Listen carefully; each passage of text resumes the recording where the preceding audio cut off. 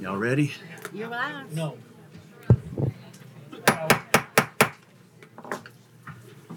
Good evening. Williamson County Commissioner meeting. As a reminder, please silence your cell phones.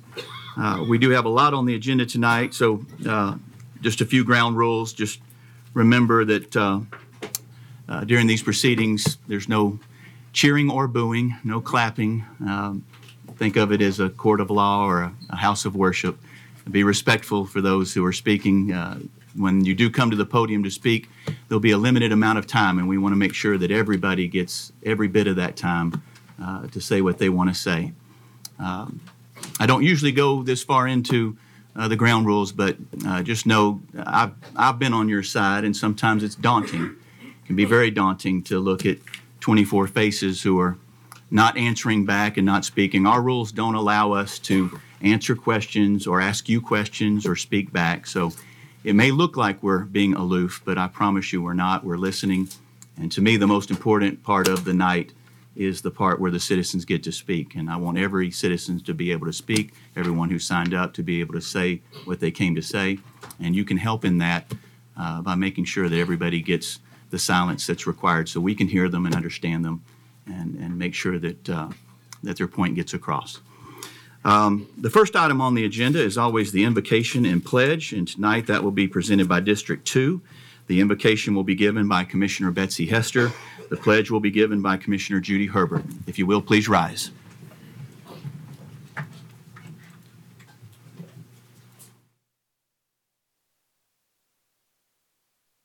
Your name, for you are holy, and I ask for your help and your direction and your guidance and your wisdom this evening. I praise your name, and I especially ask you to be with our police officers, our deputies, with our EMTs, our ambulance drivers, and I ask you to be with our military personnel as they serve stateside and as they serve all over the world. Please give us your help this evening, Lord, with decisions we must make. Please help us do them with your direction. In his name, amen. Amen. Please say with me the pledge of allegiance. I pledge allegiance to the flag of the United States of America and to the republic for which it stands, one nation, under God, indivisible, with liberty and justice for all.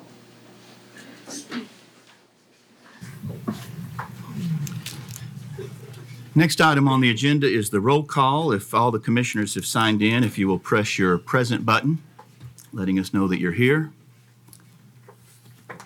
Record the roll, please, Mr. Whidbey. 24 present. 0 absent. Everyone is here, and the next item on the agenda is approval of the minutes. We'll entertain a motion from the screen. We've got a proper motion made by Commissioner Tunnicliffe, seconded by Commissioner Torres. Any questions or corrections to the minutes? Seeing none, if we're ready to vote, if you're in favor of approving the minutes from the last meeting, signify by pressing your yes button. Any opposed, your no.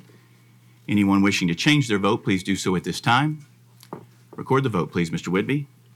24 yes, 0 no. Those minutes are approved. Next, we have the citizens' communications. So our rules allow up to 30 minutes, and that is to be divided by the number of speakers who have signed up. We have 26 speakers that have signed up, so if my calculations are correct, that would be 1 minute and 15 seconds each. When you come to the podium, please start off by giving us your name and the town that you live in. I won't start the clock until after you've done that. And then you'll have 1 minute and 15 seconds. When you have about 15 seconds left, I'll mention 15 more seconds, and that'll be your cue to kind of wrap up the sentence that you're on. And we appreciate you all being here, and we appreciate all those who have come to speak. And we always take these in the order in which they were signed up. And the first one I have on the list is Mr. Frank Limpus.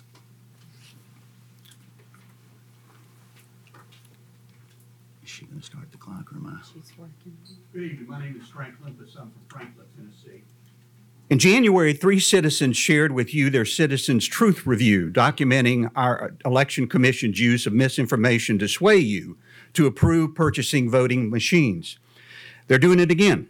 And my email to each of you yesterday documented the absolute minimal research that the Election Commission did about the elections group. I've learned that Jonathan Dudas talked with someone at the group and appeared to trust 2 documents they produced. When asked by me last Thursday what elections group clients he had interviewed to gain an accurate picture of the group's performance, Duda refused, or couldn't, answer me. No names, no companies, no references. More than working with a partisan firm, why can't our election commission collaborate with election officials from the 19 Tennessee counties, including Murray County, that have implemented hand-marked paper ballots and save the county $100,000 of taxpayer money? The elections group has a huge conflict of interest and is not going to tell us anything smart people don't already know. 15 seconds. Please reject this resolution. Thank you. Next we have, again, we'll ask you to hold your applause. Next we have Don Bewer, or Beaver? Beeler. Okay, sorry about that. Good evening, Don Beeler in Franklin. I want to first commend the Williamson County Election Commission for considering hand-marked paper ballots, which are safe and easy to use. My concern is with how the Election Commission wants to go about it and the $100,000 price tag for a feasibility study. The Chicago firm they plan to use, the elections group, is heavily tilted toward Democratic partners, clients, and affiliations.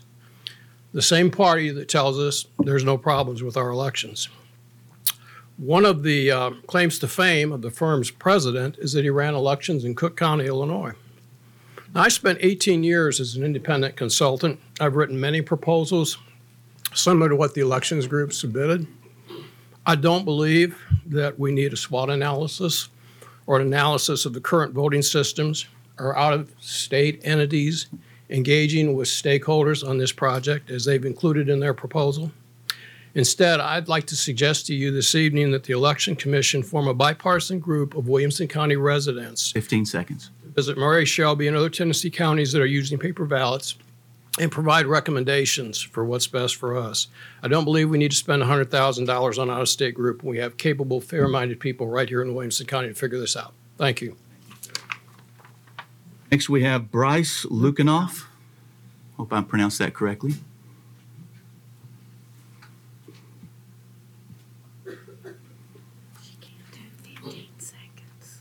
Hi, my name is Bruce Lukanoff. I'm from Brentwood, and I'm speaking regarding Resolution 2-24-9. I would urge a no vote. I believe the study can be done in-house at a very low cost simply by contacting the counties that are already using hand-marked, machine-scannable paper ballots. Secondly, the cost of this study has more than tripled from an initial estimate of $30,000 to now $100,000. And thirdly, if it must be farmed out to a third-party company, why a partisan company from Chicago, Illinois? Thank you. Sir. Next we have Andrea Beeler.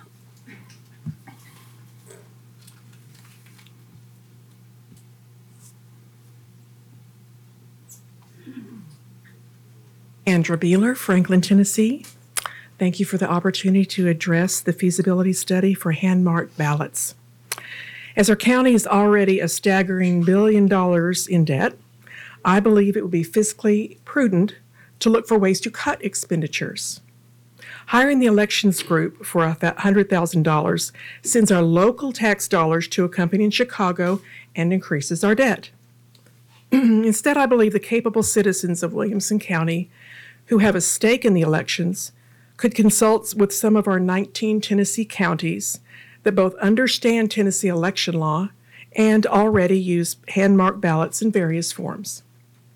If 19 other counties can figure out the ins and outs of paper ballots, surely Williamson County can do the same. Thank you. Next we have Michael Cordabane.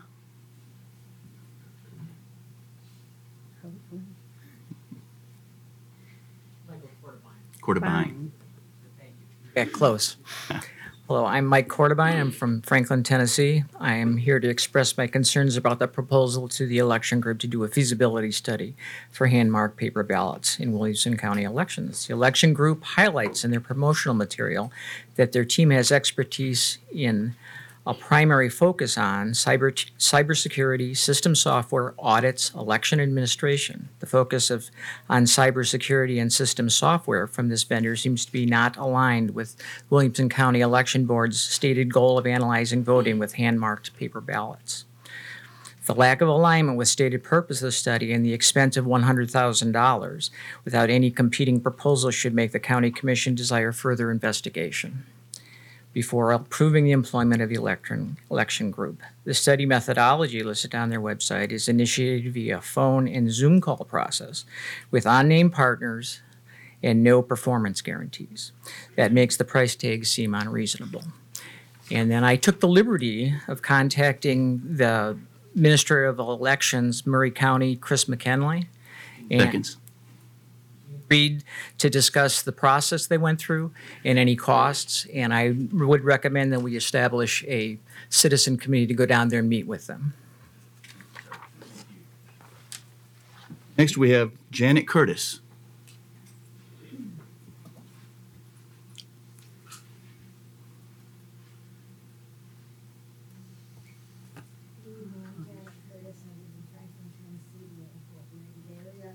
I had sent a letter to all the commissioners with my concern over the growth plan, and asking you to not vote no for that. I feel that there are too many issues, infrastructure, safety, schools, all kinds of issues that need to be addressed before we move forward with the growth plan. Thank you.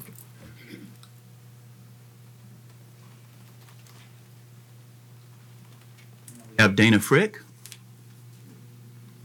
Hi, my name is Dana Frick, 1527 Indian Meadows Drive, unincorporated Williamson County. I would like to start with a quote from the beloved Dolly Parton. It's hard to be a diamond in a rhinestone world.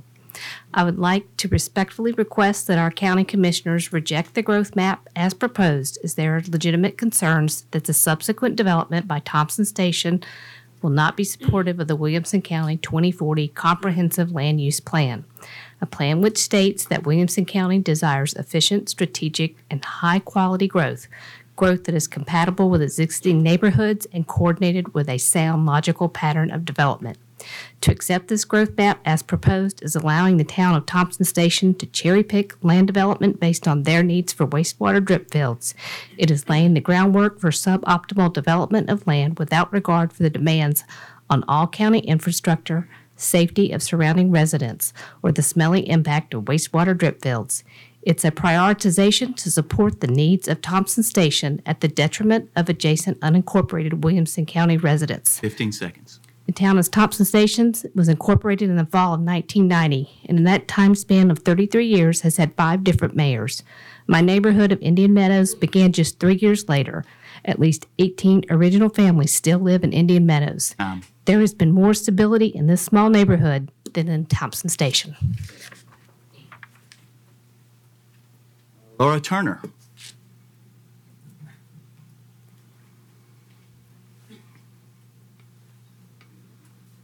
Laura Turner, Franklin, Tennessee.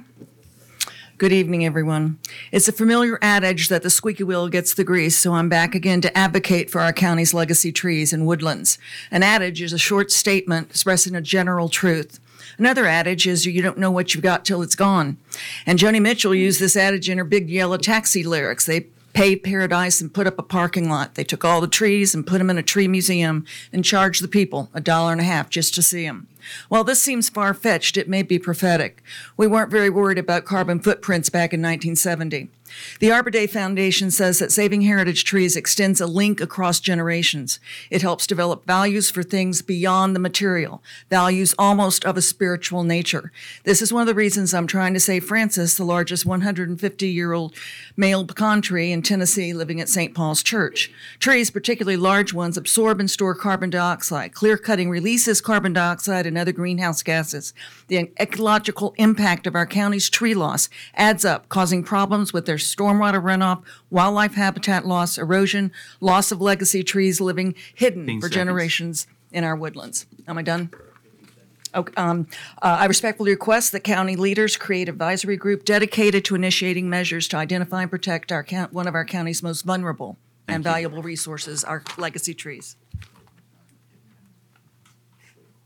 Now we have Peggy Kingsbury.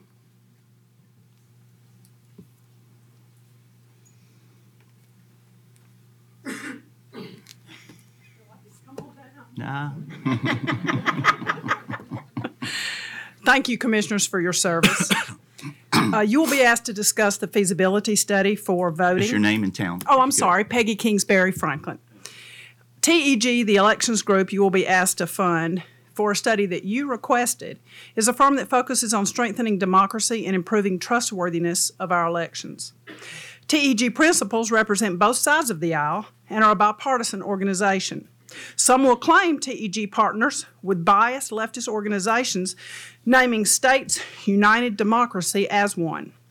That's interesting because this organization includes as advisors Donald Ayers, former Deputy Attorney General under George H.W. Bush, Michael Chertoff of the George W. Bush administration, Tom Coleman, a former Republican U.S. Representative, and Trey Grayson, a Republican and former Kentucky Secretary of State, among others.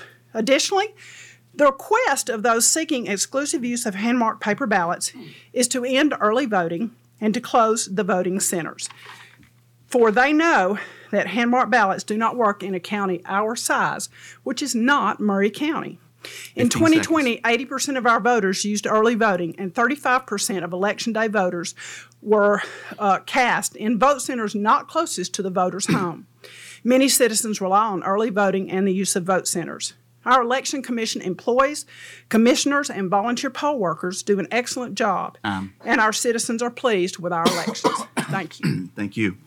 Henry Hafner. Hafner. Yeah. Mr. Henry Hafner.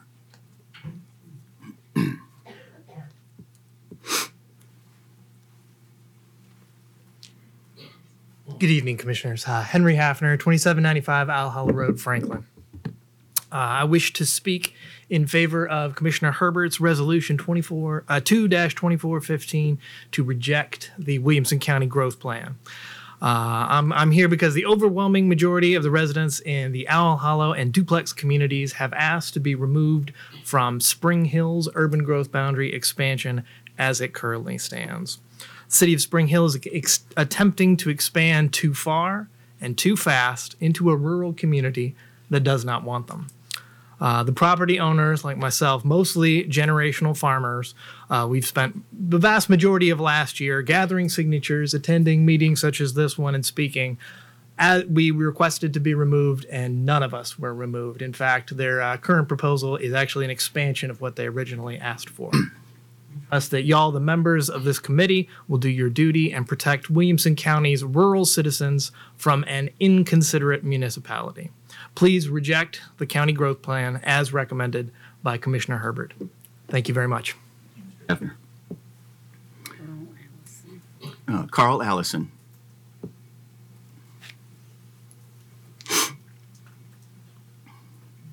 Allison of Franklin. I'm asking you guys to vote no on the Williamson County elections hand-marked paper ballots for $100,000. And why is that? Well, when I first came to you guys in May of 2023, I showed you a big poster, and it showed you that 68% of the United States uses hand-marked paper ballots. So that tells you there's plenty of evidence out there. I'd also like to make some corrections that people that want hand-marked paper ballots don't necessarily are against early voting. Okay, those are two different things, as well as that there's plenty of counties out there that are much bigger than Williamson County that do use hand-marked paper ballots. And it's also a confirmation that hand-marked paper ballots with optical scanners is what we're asking for. So 68%. The second thing is the $1.2 billion that we're in debt. I'm asking for more priority and more time of this commission to spend time on how to remove that. So so I think you should do the same thing with the WCC. Get them to get creative. 15 seconds. Get them to get creative, because I called other counties. I called election commissioners, and you know what they gave me? They gave me SOPs on how to run hand-marked paper ballots plus optical scanners, and I did it for free. The other thing is that the hybrid system is not what you need, okay? It's two systems that make it more difficult. Sorry. That's time. Thank you. Mr. Bill Petty?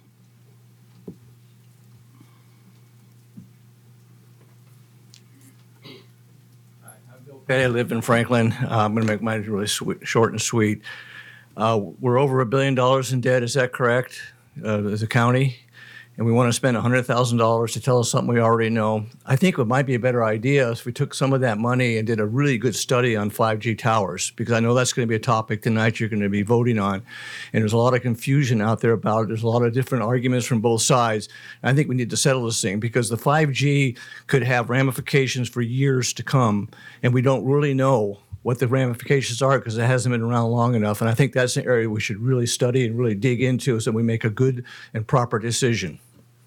Thank you, Mr. Petty. Next, we have Kim Easton.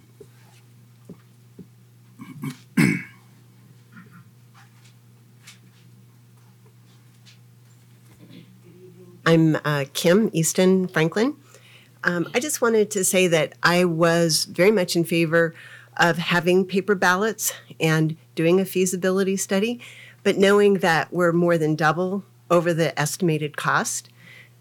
And also the fact that there was one person who gave us a bid, nobody who asked a contractor to come and give them a bid for a house, and there's only one bidder would go with that when it's well over your budget. So I ask you to please vote no on the feasibility study.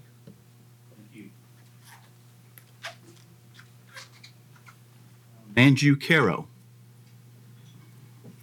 Hopefully I got that right. Manju Caro, and I live in Franklin.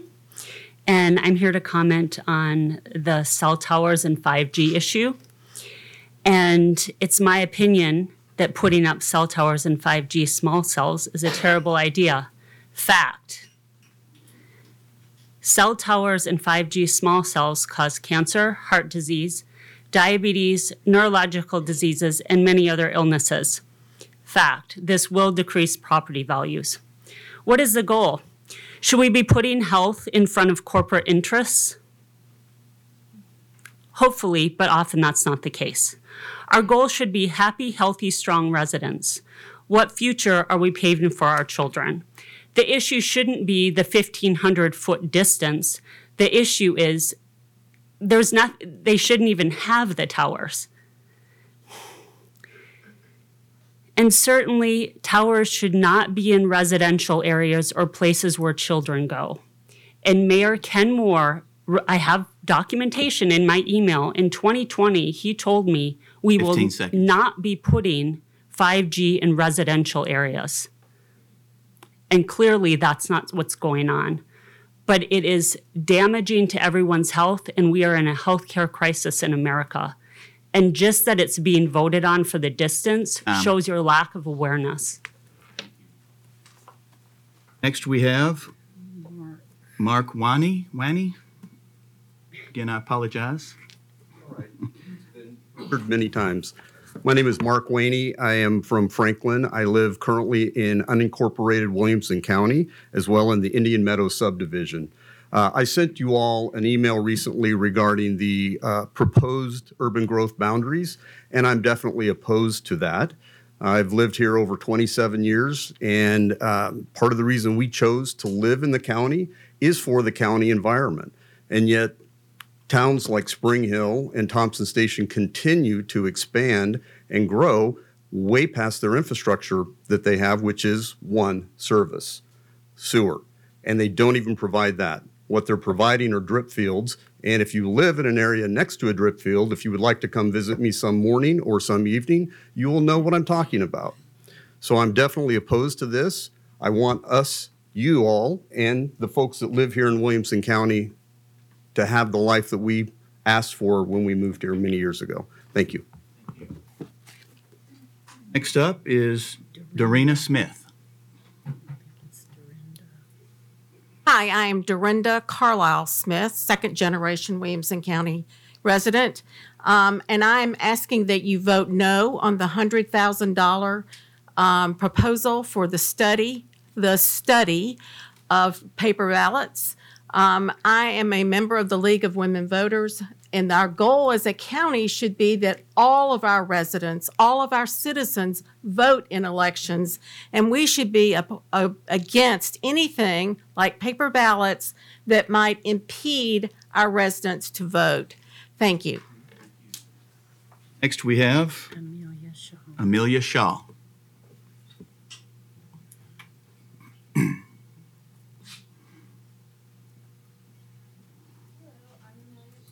And I'm speaking in regards to the 5G towers on behalf of my dad, Robert Shaw.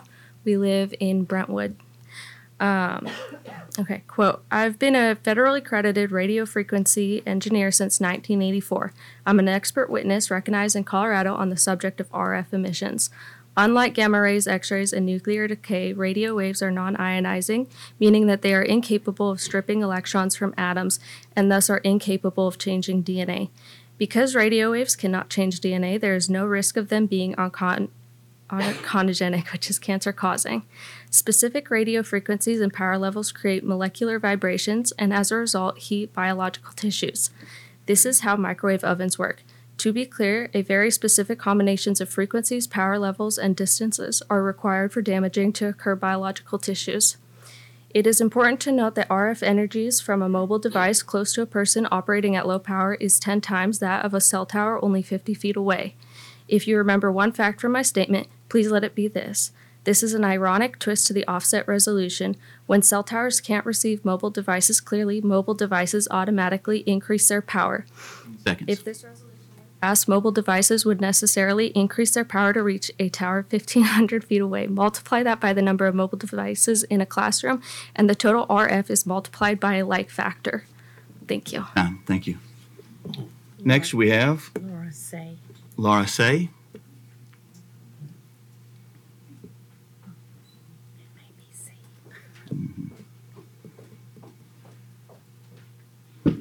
Thank you. I'm Laura C., a resident of Franklin. We do not have an election integrity problem in Williamson County, Tennessee. We do not need to change our existing balloting system. We do not have any evidence of vote tampering or miscounting at any time in living memory. The county just invested in upgrading our electronic voting systems. To throw those away would be a fiscally irresponsible waste of taxpayer dollars. You are voting tonight on whether to allocate $100,000 to a feasibility study on hand balloting. This would be an irresponsible waste of taxpayer resources on a completely unnecessary proposal. I know your job as county commissioners is difficult. You're required to listen to many points of view and to make difficult decisions every month. I want to remind you, however, that although all viewpoints should be heard in this chamber, not all ideas need be taken seriously. That some members of our community believe things about balloting that are not true does not mean that the rest of us have to pretend that their claims are valid. We are not required to pretend that Williamson County's voting systems are in trouble. We are not required to take seriously false claims that seek to divide and undermine the institutions and public servants who do a wonderful job of delivering free and fair elections year after year after year. Please reject these divisive actions. Thank you. Thank you. Now we have Tracy Goodspeed.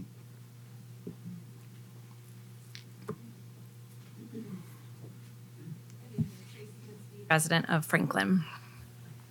I'm a resident of Watkins Creek, a retired educator, and a local realtor. I've spoken before, and I'd like to encourage you and thank you for passing this amendment tonight with a 1,500-foot cell tower distancing from schools.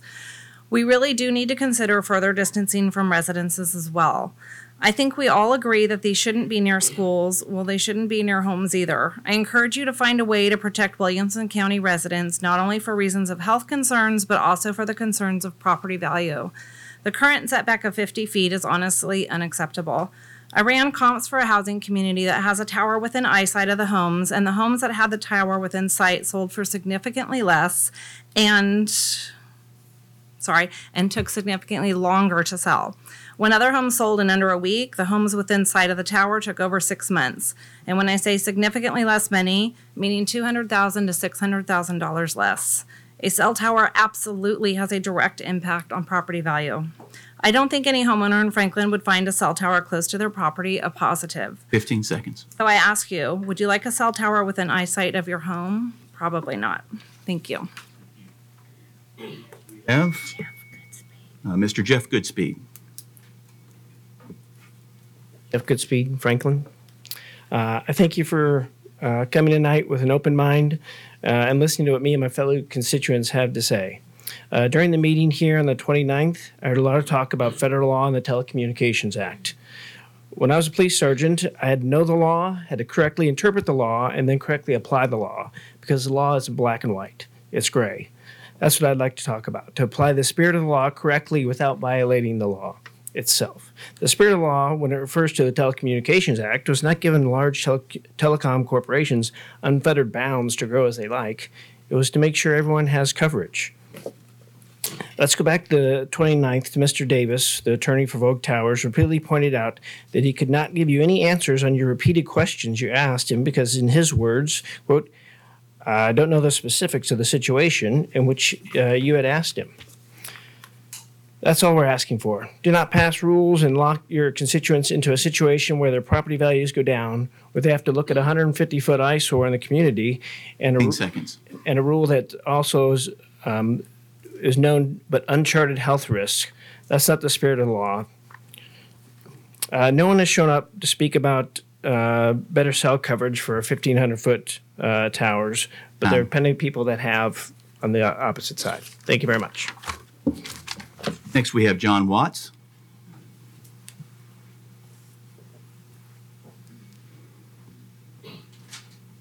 Thank you for this opportunity to speak to the board here.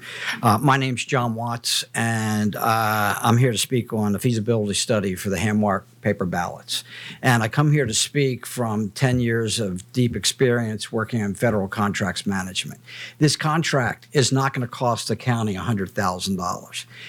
I've looked at their other work that this organization has done. It's a feasibility study, and it's an entry point to allow them to come in and do further implementation of their work. I would suspect that you're going to start with $100,000, and by the time their work is done, you're going to have spent $300,000 to $400,000. So let's just start with that point right there. Secondly, I evaluated the proposal, and if that's the best that the county can do in scrubbing that proposal, then we need to take a look at our procurement process here at the county level. Okay, the cost proposal here is abysmal. It's not transparent, and yet the Election Commission, working with the procurement function, is coming to this commission and asking you to approve this cost. And there's no way that they can accurately determine whether that's an accurate cost. Thank you for your time. Sure. Next, we have Maureen. I can't read it. Maureen and It's okay. Maureen Knox. I'm from Franklin, Tennessee. Thank you. You bet. I had the chance to attend the County Planning Commission meeting last week, and I've emailed all of you over the last couple of weeks. I'm here again tonight to reinforce my support for the 1,500-foot setback regulation. My support is based in ensuring the safety of our most vulnerable community stays protected to the best of our abilities with the knowledge that we have today. As a reminder, cell phones are less than 40 years old. 3G came out in 2001. 5G came out in 2019. And the average duration of a long-term scientific study is 10 to 15 years. We simply do not have the time to fully understand the impact that this technology will have on humans, let alone a developing population. To add to that, as my constituents have said, placing infrastructure like these cell phone towers on school property, when these schools often sit in the middle of neighborhoods, causes a known and documented decrease in property value. I ask the committee to not just think about those that are directly impacted by having the cell phone tower in their backyard, 15 seconds. But also look at those within a half-mile radius. Look at the property value of those homes and those homeowners around the tower. I want to thank you all for your service to the community, and I appreciate your support on this amendment. Next, we have Jane Sadler.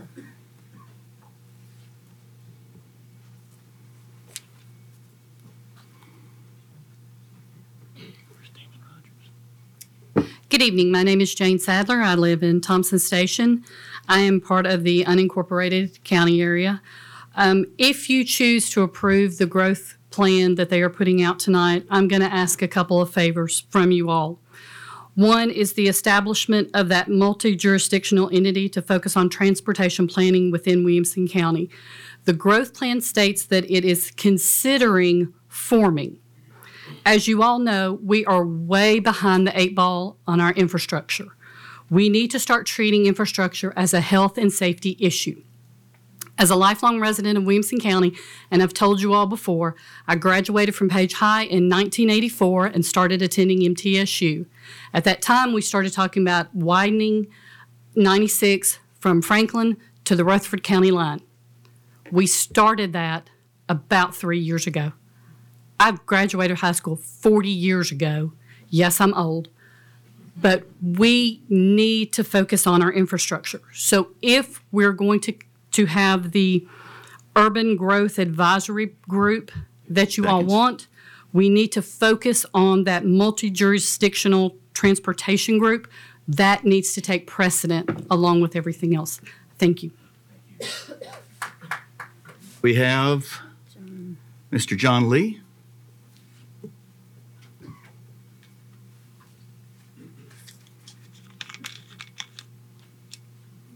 Good evening. I'm John Lee. I'm a lifelong resident of the duplex community, and I'm here to request that y'all protect duplex from Spring Hill.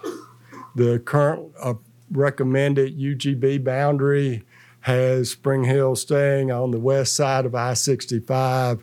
I would like it to stay there because I would hate for the rest of Williamson County to look like the Williamson County part that's in Spring Hill. Thank you. Sir. Mr. Adam Melcher.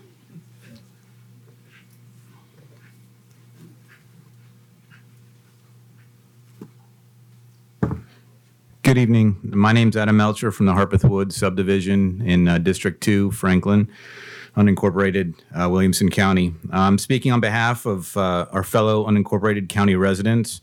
Many have been granted their request to be removed from more than one urban growth boundary. And to be clear, I'm referring to the residents who were not removed prior to the current map that you are voting on today.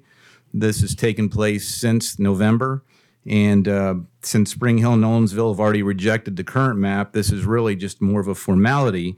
However, there will be opportunities in the future for this commission to be able to vote on a plan that benefits the municipalities and your county residents. This current plan is not that, and a vote of no sends us back to the coordinating committee to ensure a proper compromise can be made. Thank you. Our last speaker this evening is Valerie Williams.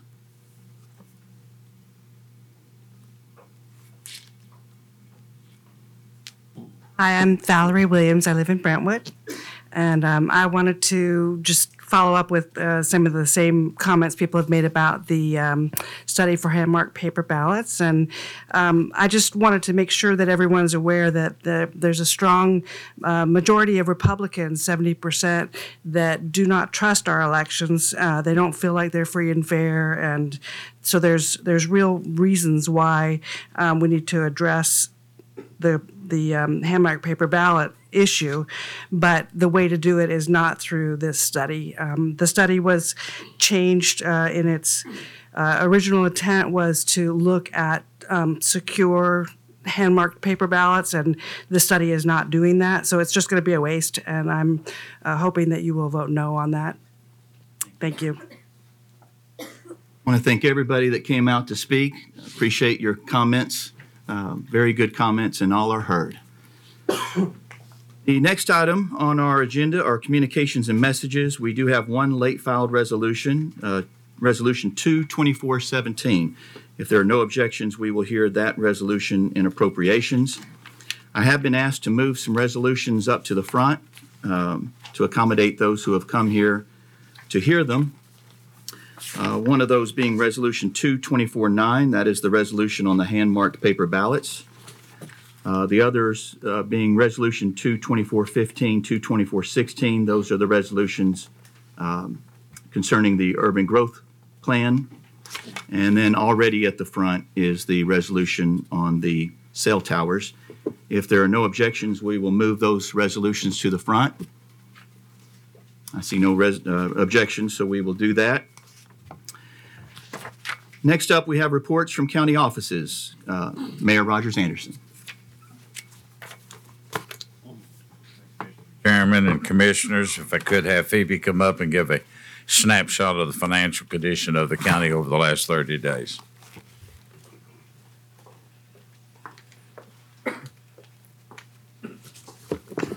Good evening.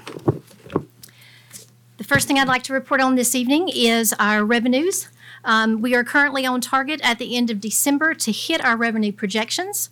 If you take a look at the enclosed month-end report that is in your packet this evening, you will see that the year-to-date revenue percentages are around 50%. So we are right on target. A few of those may be right under, a few over, but by the end of January, we are reflecting that those are over our 50% mark. Our total privilege tax collections for the month of December were just a little over $500,000, and our education impact fee just a little over 1.1 for the month. Included in your packet this evening are 2 letters from the Comptroller's office. Both of these went out in your packet, so you should receive these. Actually, a copy went out before the Budget Committee meeting as well, for you to take a look at those. The letter is both of these letters are regarded to a request for refunding of our 2014 bonds this evening. You will see later in this evening a resolution 22413, and the other county district bond 2014 is listed in resolution 22414. The county is required to submit our plan for refunding to the Division of Local Government Finance prior to the adoption of an authorizing resolution, which we are presenting to you this evening. The letters acknowledge that review. We are estimating a total of savings of $1 million to $1.2 million total for both bonds. These are in conjunction, so the total savings for both bonds would save us about $1.2 million. Obviously, those will be a little less or a little more depending on how our numbers come back when we go to market. This is not lengthening the life of those bonds. That will not change. We are not extending the life. We are merely trying to have a cost savings of approximately $100,000 to $120,000 per year over the next 10 years. We are currently, those 2014 bonds have an interest rate of 3.5%, and we are hopeful that we will receive anywhere from 2.5% or less for those bonds. Obviously, those costs will differ. What's in your letter that you will see is just a review. It is merely an illustration of what we are anticipating. Obviously, we are hopeful that at the end of this month, we can go to market, and those will come in a little better than even we had projected. If there's any question, I'd be happy to take those at this time. Questions for Mrs. Phoebe Riley? I'm seeing none. Thank you.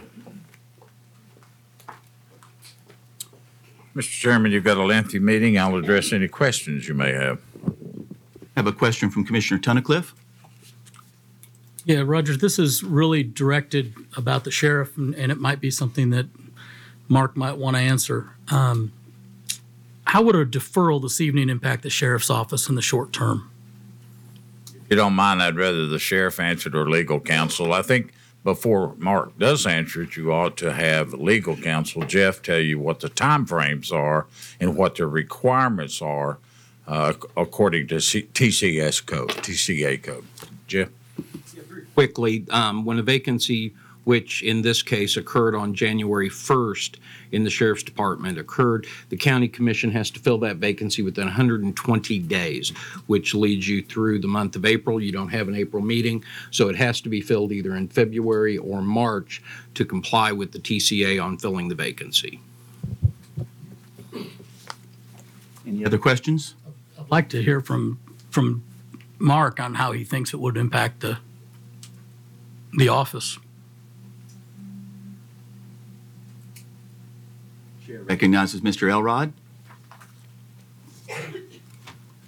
Thank you, Mr. Commissioner, Mr. Chairman, Commissioners. I'm trying to think of the best way to answer that question, and I think the best way is for me to answer it as a deputy currently serving as the interim sheriff of the sheriff's office. It's about the continuity of operations, I think, with the appointment. When Sheriff Rhodes retired, it was a seamless transition. He retired. I stepped up and assumed those duties and have been carrying on those duties within the sheriff's office. It's more about the sheriff's office than it is about the primary or about the election. It's about those continuity of operations for the deputies at our sheriff's office. It's about the continuity of those operations throughout our county for our citizens. Regardless of the decision that y'all make here tonight, I'll continue the duties that y'all have asked me to do, and we'll carry that forward. But it's more about the agency and that continuity, that transition, than it is anything else, if that answers your question. Any other questions? Seeing none, next up we have Superintendent of Schools, Mr. Jason Golden.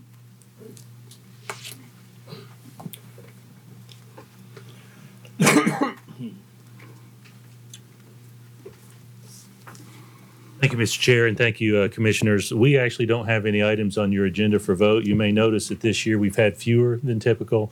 That's in large part a result of our student growth numbers being flat the last year and a half or so. We don't have a need as often for adjustments in the budget. I did want to let you know that our students will be out of school on March 5th, the primary day. Somewhere around 18 to 20 of our schools will be used as polling places. So we made that adjustment to our calendar in conjunction with the Commissioner of Education's office. I'm certainly open to any questions you may have of me. Any questions for the superintendent? I see none. Thank you, sir. Next up, we have a hospital report, CEO, Mr. Phil Mazuka. And Mike Genesee. Thank you, Mr. Chairman and Commissioners, for allowing us the opportunity to provide an update today. I know you have a busy schedule, so I'll be brief. On the project, we recently, in the last week, opened 5 newly renovated labor delivery and recovery rooms. That makes 9 so far that have been renovated of the 17. We are nearing the completion of our current phase of our ER renovation. And this is important because for the first time since we started the project, we will actually go from 28 adult emergency beds to 37 adult emergency beds as of March 6th. So we're planning to open those beds on March 6th. The remaining 6 beds that will take us to 43 will happen sometime during the summer.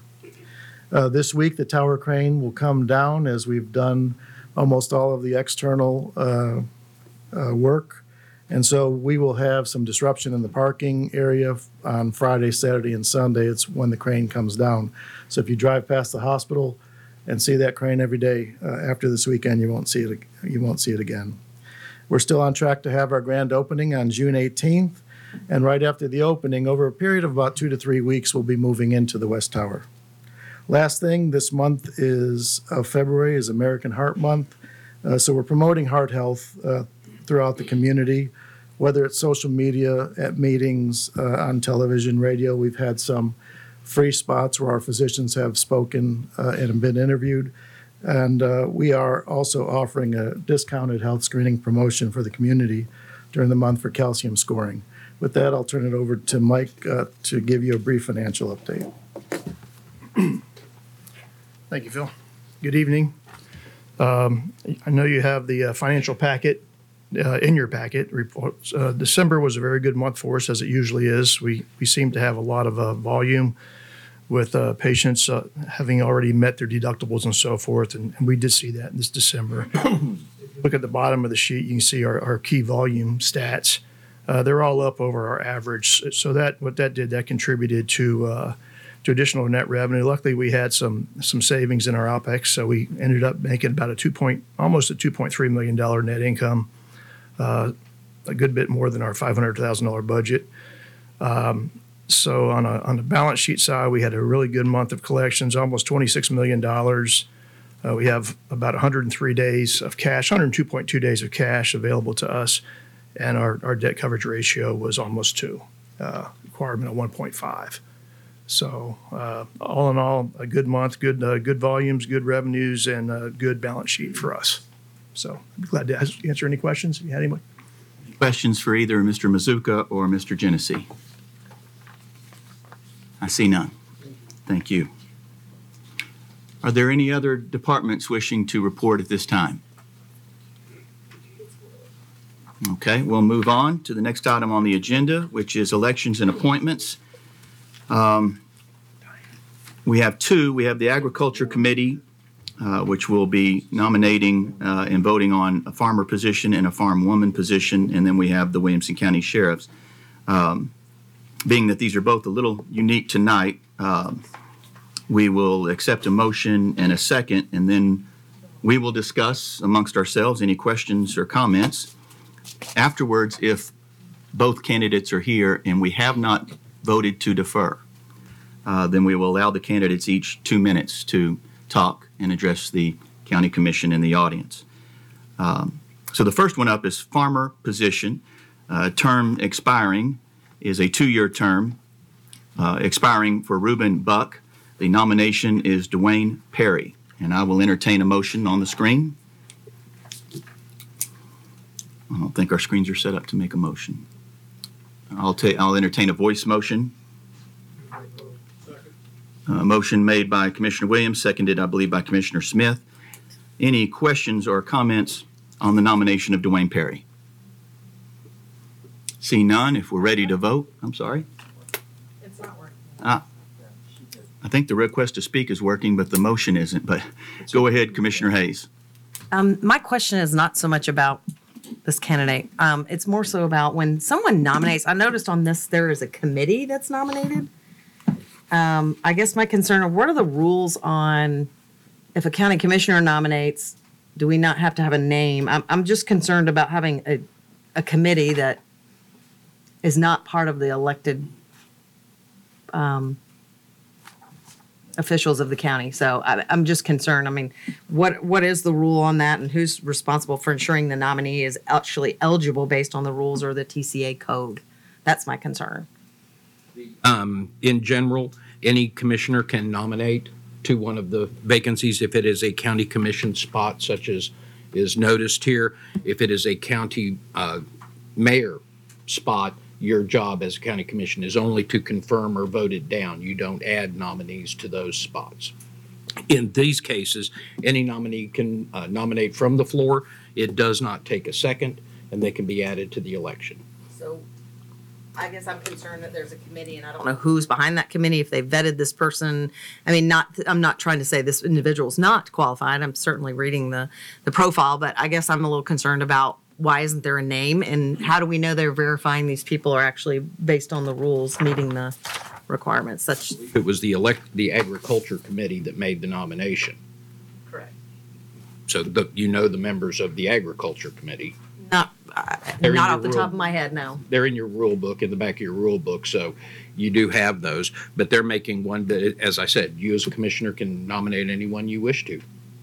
But okay, I can take this up later. I'm just trying to make sure that we've vetted, this committee has vetted to make sure that people are following within the rules and the code, so. Any other questions concerning the nomination of Mr. Dwayne Perry? Seeing none, we'll do this by voice vote. Okay. All those in favor signify by saying aye. Aye. Any opposed? And the motion carries. Next, we have the position of farm woman position. Term expiring is Commissioner Judy Herbert. Nominations are Leslie Bingham and Casey Hare. I'll entertain a motion. Motion made originally by Commissioner Sanford, seconded by Commissioner Mary Smith. What's his motion? For who? Motion. Who's your motion for? Okay. Got two names, so. Do I need a motion for both?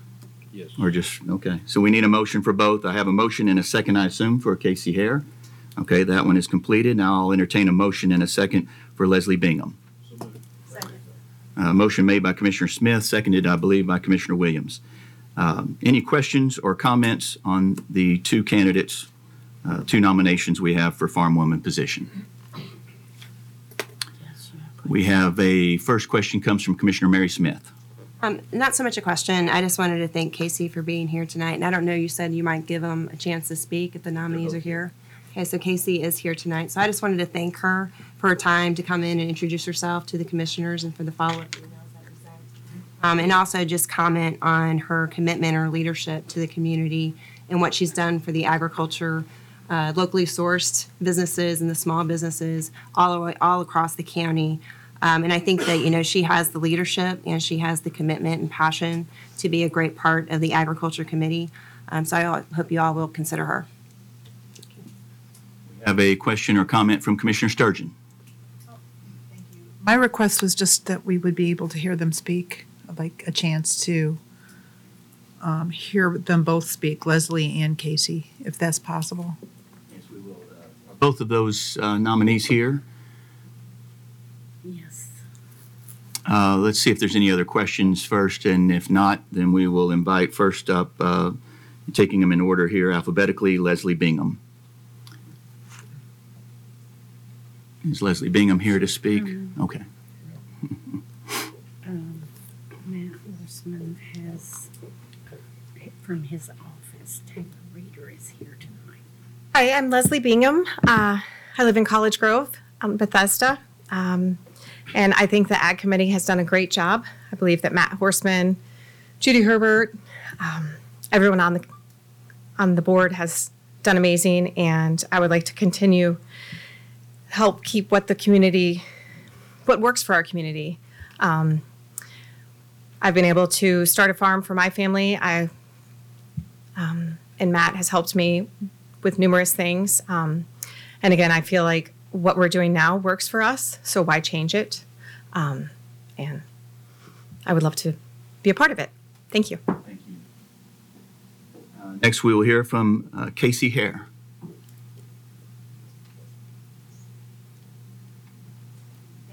So much. My name is Casey Hare, and I have been in the agriculture world for about 10 years now. My husband and I started the Nolensville Farmers Market in 2014, and we have managed several markets through Williamson County over the last 10 years. One other, I spoke with Matt Horseman after meeting you all in January, and we really discussed what the Agriculture Committee does and kind of how the committee members can help agriculture in Williamson County. And one of his main points was that although the Agriculture Committee and what Matt does at the Extension Office is really centered around agriculture, it is also a huge focus in 4-H and teaching the Williamson County youth life and leadership skills. I also am a mentor at the EIC, the Entrepreneur and Innovation Center, Williamson County, and so that has been a major part of my commitment to the county and keeping this going. So partnering agriculture and education is just, I think, a vital part of continuing to grow. Thank you. Got a question or comment from Commissioner Williams. Apologies, my button's not working over here. I'm on the Ag Committee. We had our quarterly meeting on January 26. All 7 members of the Ag Committee were present. We saw that there was 2 nominations coming forward for this one, so we thought it wise to discuss and make a recommendation coming to the committee or coming to commission tonight. First of all, I just want to say both individuals are well-respected individuals and very appreciative of all the involvement. It was very present in their resumes and their background. It's fairly impressive. The conversation largely turned to what all does the Extension Office do? Involves horticulture, family consumer sciences, 4-H is a huge part, agriculture is the other piece. So evaluating both individuals, recognizing the efforts that they put towards it, but the recommendation from the Ag Committee to the Commission is for Ms. Leslie Bingham. Any other questions or comments? Is there anyone here from the Ag Committee that wants to speak? I don't know. Is there anyone here from the Agricultural Committee that wishes to speak? Okay. Commissioner Landrum? Yes, we listened about both candidates in depth. Really appreciate them having the interest to it. We did settle on Lisa Bingham for that position, and I'd ask you to support her tonight. Thank you.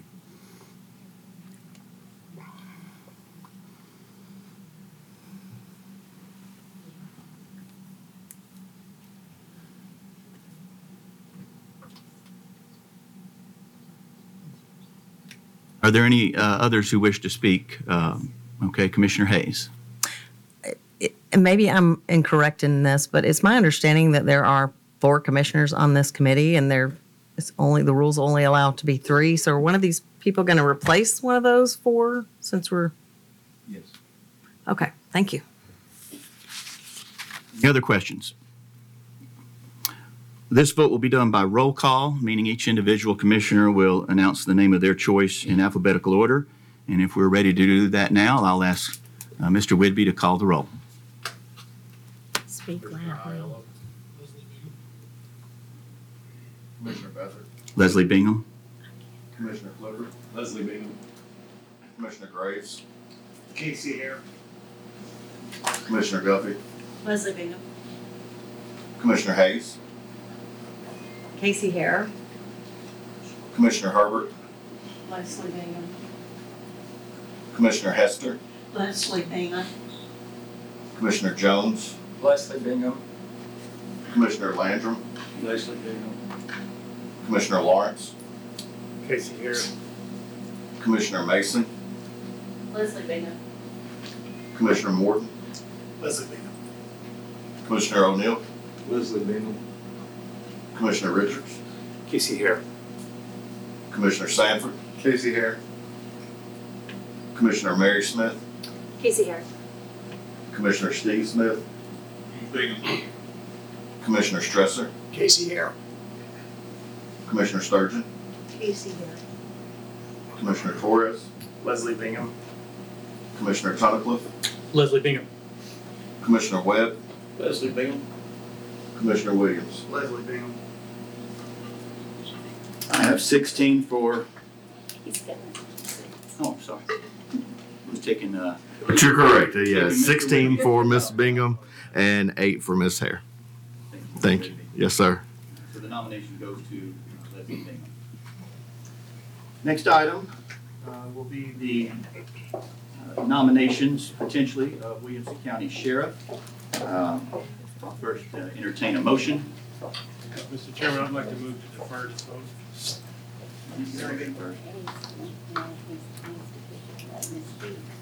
Okay, we have a motion first to defer. Who made it? Commissioner Lawrence, I think I heard a second. Yeah, I second. Commissioner Graves. You have it loaded. Motion to defer. Need some time, or do you want us to go to Give voice? her just a minute. I'll give her just a moment to load that.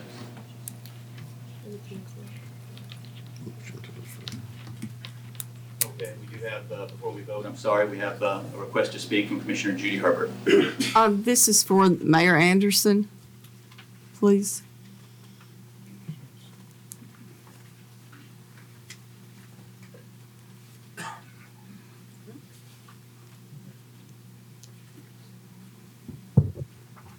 I guess my question is being a former chairman of the budget, we're right beginning the budget process. How does this affect the budget process if someone new should get in and them know nothing about the budget? I mean, is this going to be a major problem for the county? Commissioner, I would not think so.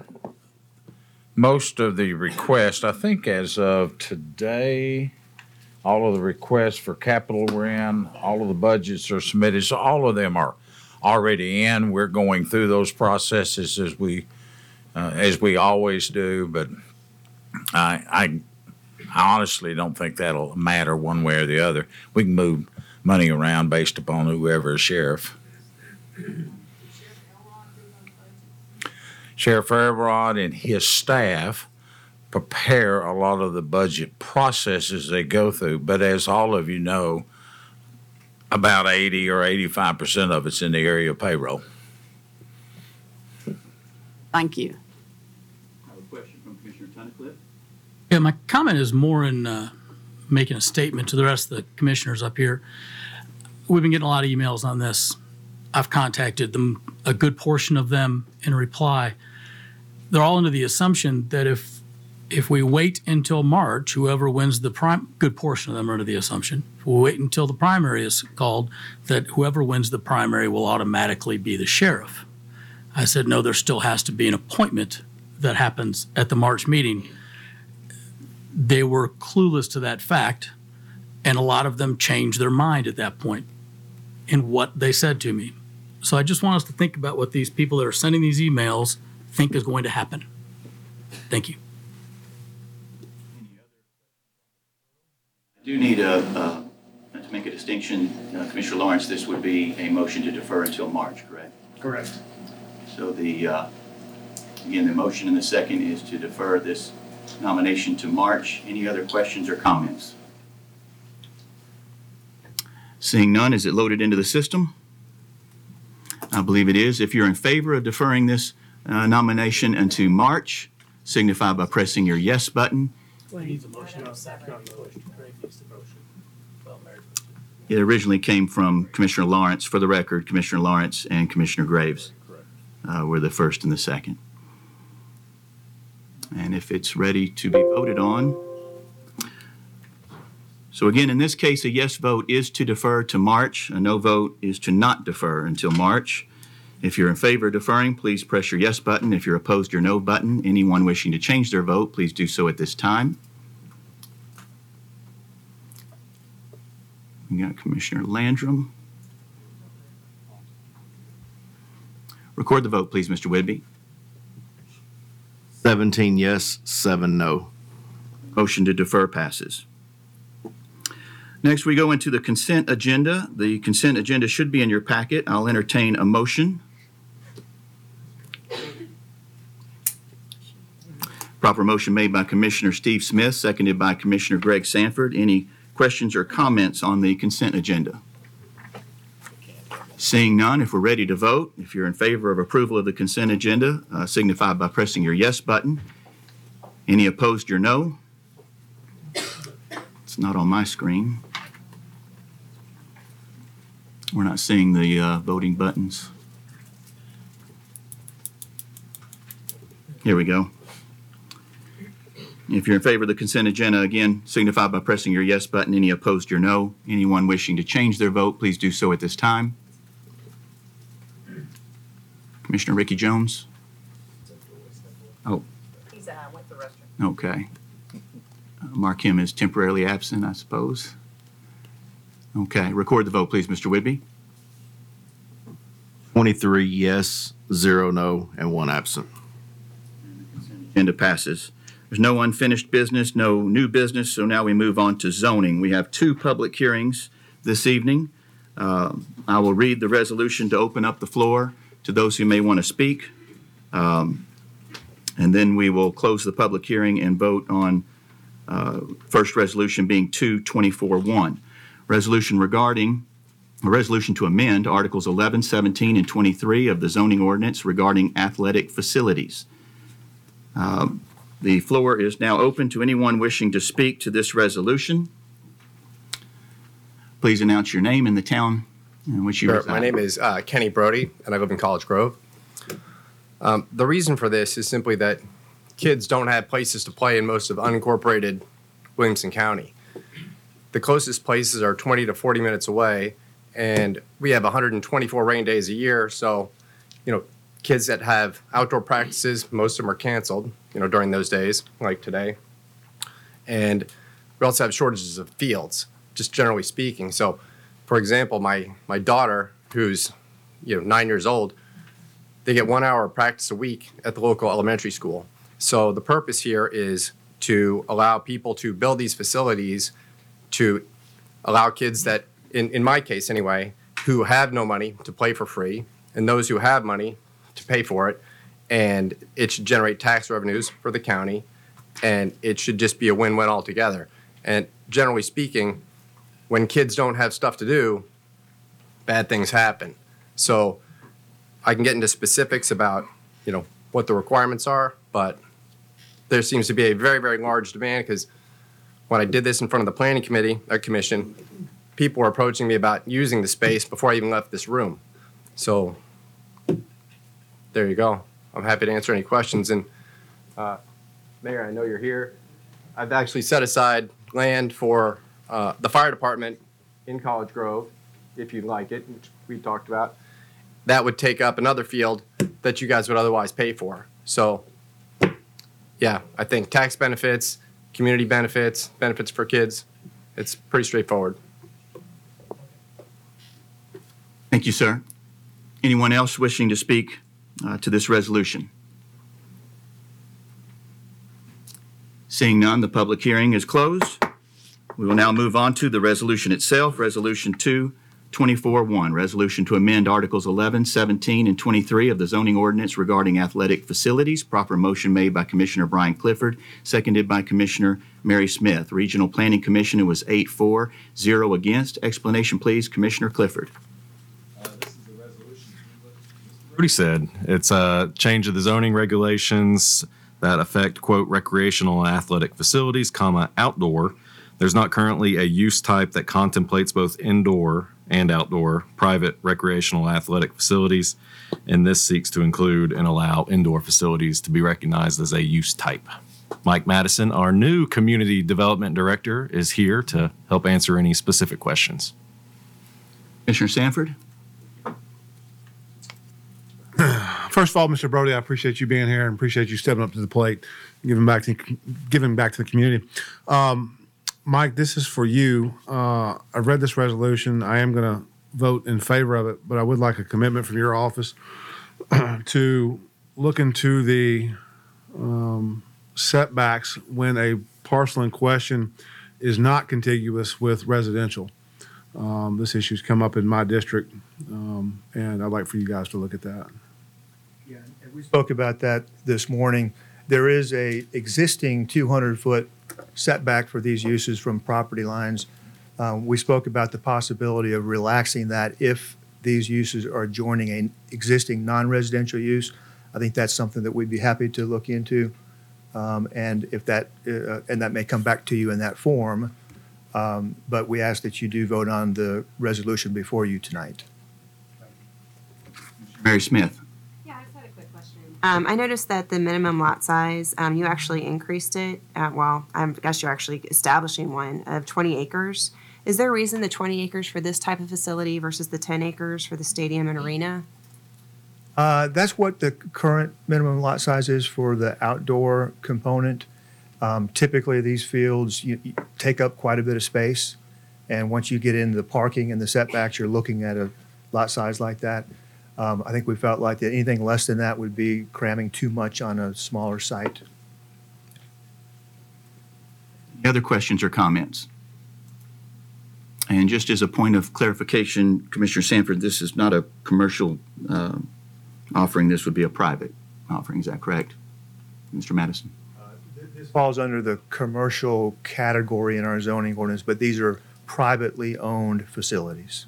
Yes. Any other questions or comments? Seeing none, if you're ready to vote, if you're in favor of Resolution 2-24-1, signify by pressing your yes button. Any opposed, your no. Anyone wishing to change their vote, please do so at this time. Record the vote, please, Mr. Whitby. 24 yes, 0 no. Resolution passes. Next public hearing is regarding Resolution Number 2-24-2, resolution to amend the zoning ordinance text as it relates to telecommunication towers.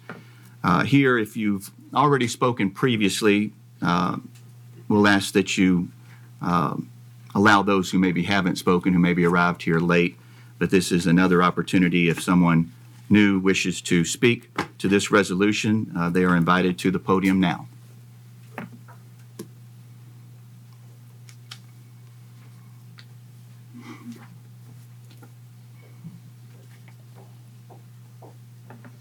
If you will, state your name and the town or area that you reside in. Heather Bulin, and I live in Watkins Creek in Franklin, Tennessee. And first, I just wanted to thank all of you, all the commissioners who've taken the time to hear from us in Watkins Creek and the surrounding community, from parents at Trinity, and not only listen, but take action to make sure that what happened to us over there doesn't happen to anybody else again. With regard to the work session, I hope you continue to use Dr. Chamberlain as a resource moving forward with connectivity in schools and throughout the county. We have options. Cell towers are not our only option. I think tonight's zoning amendment is a big step in the right direction, but I think there's more we can do as far as long-term investment in a safe infrastructure, something like fiber optics. As far as Vogue Towers goes and the comments that were made during the work session, it's the same playbook. Doesn't matter the company, it's the industry. They send an attorney to say boo and scare everybody, and everyone kind of cowers. And I do have to say that I felt really proud of our commission for not letting that happen last month when we had the work session. They want us to feel like we have no authority per federal law, but that is simply not true. We do not have broad authority because the telecommunications industry lobbyists have spent billions of dollars to ensure that. But we do have some authority, and these companies deserve guidance from us whenever they're considering where these towers go. So I think we really need to focus on getting our zoning to match the needs and wishes of the community. The first thing that's going to happen is these macro towers are going to go up, and then right behind them are going to be the small cell towers. And if we don't fix our zoning ordinances now, we're just going to be kind of dealing with these things all over again in times of stress. I hope that you pass the amendment tonight and support it as it's coming to you from the Planning Commission. I'd also love if you could all explore a way to relocate the tower at Trinity Elementary. We asked Vogue multiple times what it would cost. Can we have a proposal? We were not given anything from them, so we reached out to the company they contracted to put the tower up, Keiko Enterprises, and they told us that they recently decommissioned a tower for about $50,000. So without any feedback from them or help from them, we assumed that's what it would cost, and they said that the carriers could do a, quote, drop and swap, where they put their equipment down, they either decommission the tower or relocate it, and then the equipment can just go up on a new tower. Seemed like something that they do often. I would love to just be provided some options and look at everything we could possibly do to relocate that tower. It's 587 feet from the school, and exhaust every option before we just move on. We need the tower moved now, and I feel strongly that if Vogue Towers won't work with the community on that and work with you all on that, then we shouldn't be doing business with them.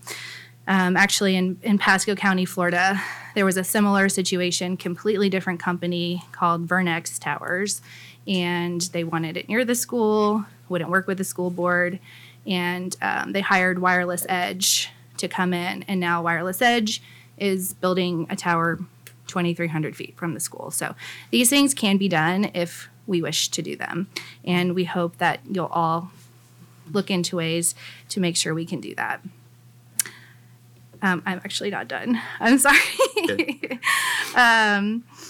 It may cut into their bottom line to move the towers to the perimeter of the community instead of putting them directly into the center. And it may, be extra work. They may have to provide extra data, but I think we can figure out, or I think they can figure out a way to meet our parameters if we give them the guidelines. As they're written now, they're only, what they did at Trinity was what we told them to do. So we need to get this fixed now. Speaking of data, some of you asked for the carriers to provide data about the so-called blackout zones throughout the county. I'm not sure if those were provided. We didn't get a copy of them if they were. But I can guarantee there are issues with how those are laid out. And they won't be looking at a solution. They'll be looking at their plan. And that's what is going to be bottom line, not the community. So I would encourage you or whomever is having these conversations to propose what we'd like to see and then hear the solutions.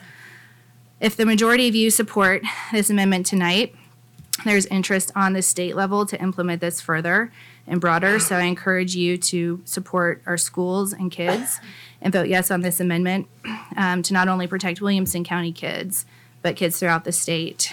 There was mention that there may be $100,000 up for grabs. And I think a committee to research this is a great idea. And I would even invite Mr. Shaw, who I believe it was his daughter who spoke, to join that committee, because these committees have been formed in other states and we know the results. There are biological harms that can be done from non-ionizing radiation, period. The science says that it's possible. It's why the American Cancer Society says they can't take a position. So we know these things can happen. And I just ask that anything regarding telecommunications, all the new technology, we're going to have the small cells, 6G's coming right after it. Just take a pause and make sure we know what we're doing before we, suddenly start putting things up in people's backyards.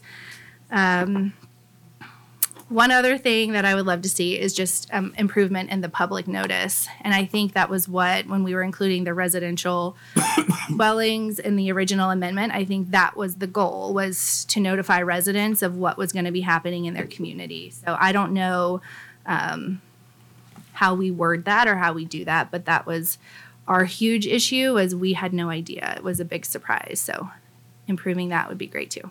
Thanks for your time. Anyone else who hasn't had an opportunity to speak, wishing to speak at this time? If you would, please give us your name and the town or area that you live in. I'm Dr. Elizabeth Baker, and I am from Williamson County in Franklin. I am also a native Nashvilleian and a resident of Williamson County, a business owner, and a concerned mother. I have a degree in animal science and biology from University of Tennessee. And not only are the cell towers aesthetically unappealing, as we have already heard from some of the realtors in the room earlier, they also have environmental impacts on human health, as well as the flora and the fauna of the surrounding areas. The systematic review of the biological studies, they affect the bees, they affect the insects, they affect the animals and the birds. And the vast majority of these studies have found that the effects generally are harmful ones. Ones with toxic effects, such as impacts to the reproductive and the immune health, occurring at currently legally allowed exposure levels. The study looked at over 330 separate studies on EMFs, effects specifically on the insects and the birds. The researchers caution on the rising levels of the non-ionizing EMFs as a critical factor in the worldwide pollinator decline. Regarding the sources of these EMFs in the environment, such as the cell towers, the researchers concluded that consistent results from numerous studies conducted by the various research groups using various protocols, they make irrefutable cases for the adverse effects. Governments are not limiting or are not doing enough to protect us. The effects are found at levels well below the FCC safe limits. The basis for these limits are now very outdated with the increased exposure with the stronger cell towers that are now coming and will continue to come. How does this affect our biology? Well, the continual EMF exposure can first cause oxidative stress, causing chromosomal aberrations, which can affect DNA. It can also cause reduced reproductive capacity, and in the simple terms, it can actually affect the reproductive capabilities not only of the animals and the insects, but I would assume other animals in the area, maybe even humans. Like all the federal agencies, the FCC must also follow environmental laws, including the National Environmental Policy Act. They require the FCC to assess potential environmental impacts of its actions before it authorizes, funds, or licenses projects such as cell towers and other communication infrastructure, and consider the concerns of the community and its citizens in the process. Yet the FCC fails to comply with the NEPA in myriad of ways. It ignores the federal actions requiring environmental review. It circumvents the NEPA. It also improperly deems certain federal actions as non-major federal actions, and this was also found true in the D.C. Court Circuit of Appeals in 2019. Their environmental review process is also very hasty. It omits consideration of countless potential environmental effects, including not only the aesthetic impacts, but also large-scale tree clearing. They fail to provide adequate notice and opportunities to the publics to comment on their projects. They fail to make environmental documents such as radio frequency emission studies readily available to the public. They will also routinely ignore and dismiss public comments so that it is authorized virtually all wireless projects as proposed, regardless of environmental concerns that have been raised. Given their lack of oversight and failure to comply with the environmental laws, violations as these represent a fraction of the environmental harms that occur under their agency's watch. Their lack of accountability is cumulative and incalculable to the environmental damage. Views of protected landscapes, historic sites, they have been ruined, wetlands that have been filled, endangered species habitats that have been cleared, and sacred sites that have been desecrated, and much more. Equally important, citizens and localities are left with little or no voice in sitting decisions affecting them and their communities as the wireless technologies continue to proliferate and impact, and they will multiply. Most politicians and other decision makers using these guidelines for exposure to radio frequencies seem to ignore the risks to human health and the environment. The fact that the International Agency for Research on Cancer, as well as the World Health Organization, classified radiation in the frequency range of 300 kilohertz to 300 gigahertz to be a possible human carcinogen is being ignored. We warn against a careless deployment of further cell towers and infrastructure, especially close to children and homes. Not only would this be careless, but it would also be negligent to continue with placing cell towers near schools, in parks, and in residences in the light of the scientific studies proving their harmful immediate effects, but also their long-term effects that are not yet known. Thank you. Anyone else wishing to speak to the hearing? Again, please give us your name and town or locality. Yes, sir. My name is Brad Palmquist, and I live in unincorporated Williamson County. First of all, thank you all for being here tonight. I did not come here expecting to speak, so I will apologize in advance. About 2 years ago, my wife and I relocated from the state of California. I'm sure you've heard that plenty of times before. And when looking for places to live, we wanted, number one, our main priority to be the safety of our children. Number two, we wanted public education. That was very important to us, and we felt like at the time that we found the perfect mix of both. Unfortunately, those two things have crossed paths, and now we have concerns in those. A little bit of unique information about me. We lived previously in California about 45 minutes outside of the town of Ripon, California. If you're not familiar, Ripon, California has an elementary school called Weston Elementary. Back in mid-2015, 2016, Sprint put a 5G cell phone tower on top of their elementary school. That is a school where many of my coworkers at the time had their children. Within a 3-year period, they had 4 elementary school-age children that had outbreaks of cancer. And they were various and very significant cases of cancer, and had never been seen before in that community. When this was going on, obviously everybody in that community had sheer panic. Terror, as I'm sure all of us would feel the same way. My coworkers, although knock on wood, their children were not exposed. They did not know if they had cancer. So they had a daily struggle of whether or not to send their kids to school, whether or not to leave their homes, to move to other jurisdictions where they didn't have these towers. And they had paranoia about, did their kids currently have cancer in their body they didn't know about? Seeing that firsthand was alarming, and I never thought that I would be in the position to have those same concerns. My children currently go to Creekside Elementary, and although I'm not in the same boat as people going to Trinity, I know that Creekside is on Vogue Tower's list. And that would be alarming, and it would unfortunately cause myself and my wife to reevaluate our decision to live here if there was towers put at elementary schools. The number one priority in this community should be the health and safety of our children. So I ask you, put the children first, please. We don't know enough about the situation. I understand that. But as someone on the Planning Commission said the other night, if you look back, if we fast forward 20 years from now, no one will look back and say we should have put more radio towers or cell towers at schools. And that hit home, and I agree with that. There's plenty of room within this county to provide them room for towers, to provide cell phone coverage while still protecting our children. Thank you. Thank you. Anyone else wishing to speak to the hearing?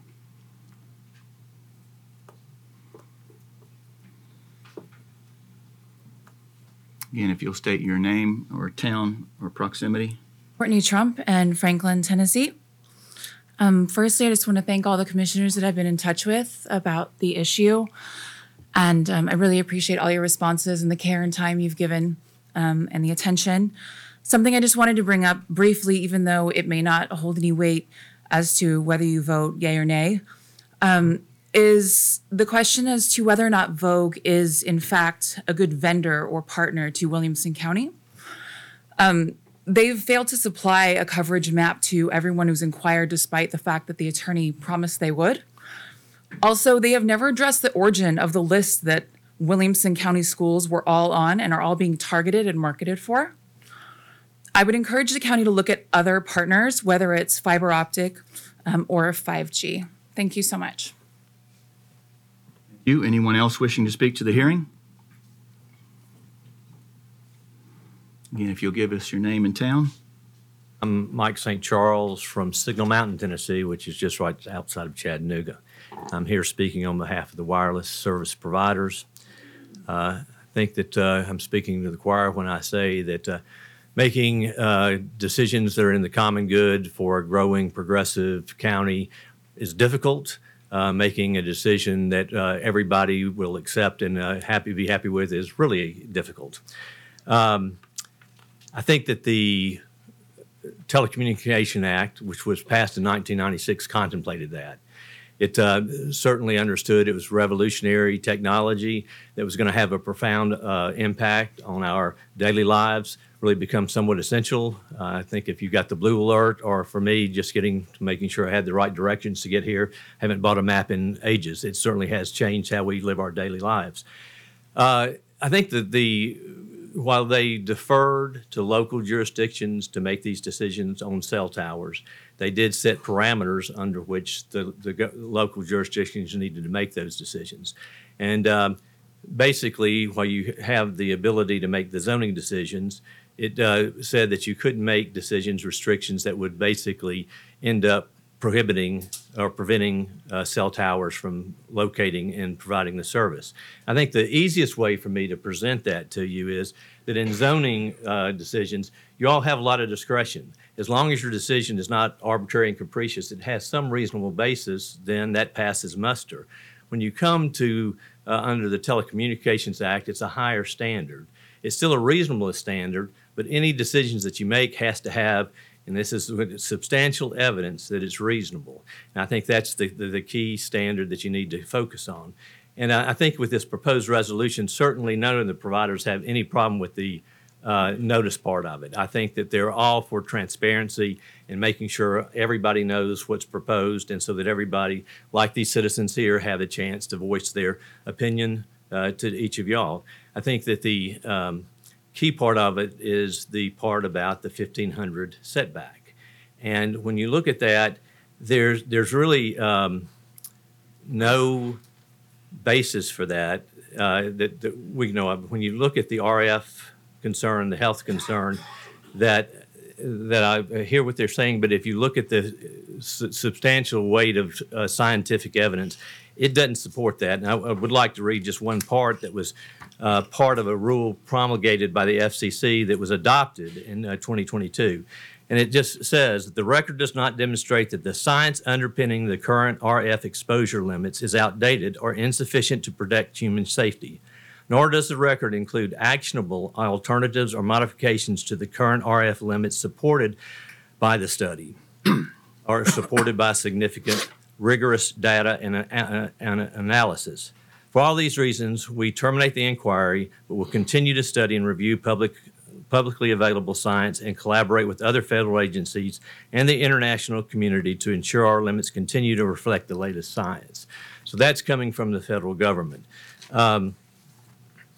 So in my experience, there's no other, I don't have any experience with any other community passing anything close to a setback of 1,500 square feet, 1,500 feet. And I think as one of maybe the commissioners pointed out, if you do the math on that, I think that comes out to 164 acre tract.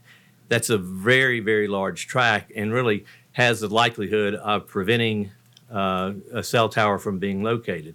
The other thing is, certainly in my experience, any growing county like Williamson County that has 250 residents and that's going to be growing, that type of setback we can find no evidence that anybody had anything like that. I really would say that your current ordinance is sufficient. Anytime you're going to locate a cell tower, you've got to, first of all, prove that there's a need for it, and that's got to be proven by hard data that the providers can provide. And the other thing that you've got to show is that this is the best location, that the different locations, that this is the most appropriate. And you can do that on a case-by-case basis. They can come to this group anytime they have a location, and they can present the evidence to y'all, and y'all can make it, in your discretion, subject to the standards. And I think that the last thing I would say is that the providers are not trying to locate towers in places that are not needed. They're trying to meet the demands of their customers. The customers are the ones that say, we have lack of service here, we need service here. And so that it's really the free market enterprise. It's providing a service to the clients, because they're not about investing their hard dollars in areas that there's not a need. Sir. Anyone else wishing to speak to the hearing? Again, if you'll give us your name and... Jeffrey Ebahara. I represent Waterford Consultants. I actually live in Leawood, Kansas, suburb of Kansas City. Your Chiefs. We represent municipalities, stadium authorities, Verizon, AT&T, T-Mobile. We represent everybody in the industry. We have professional engineers. We do produce reports. One of the things we are experts at is the interpreting the FCC reports in order. And I thought I'd give you a little bit of background on where we got to and how we got to this point.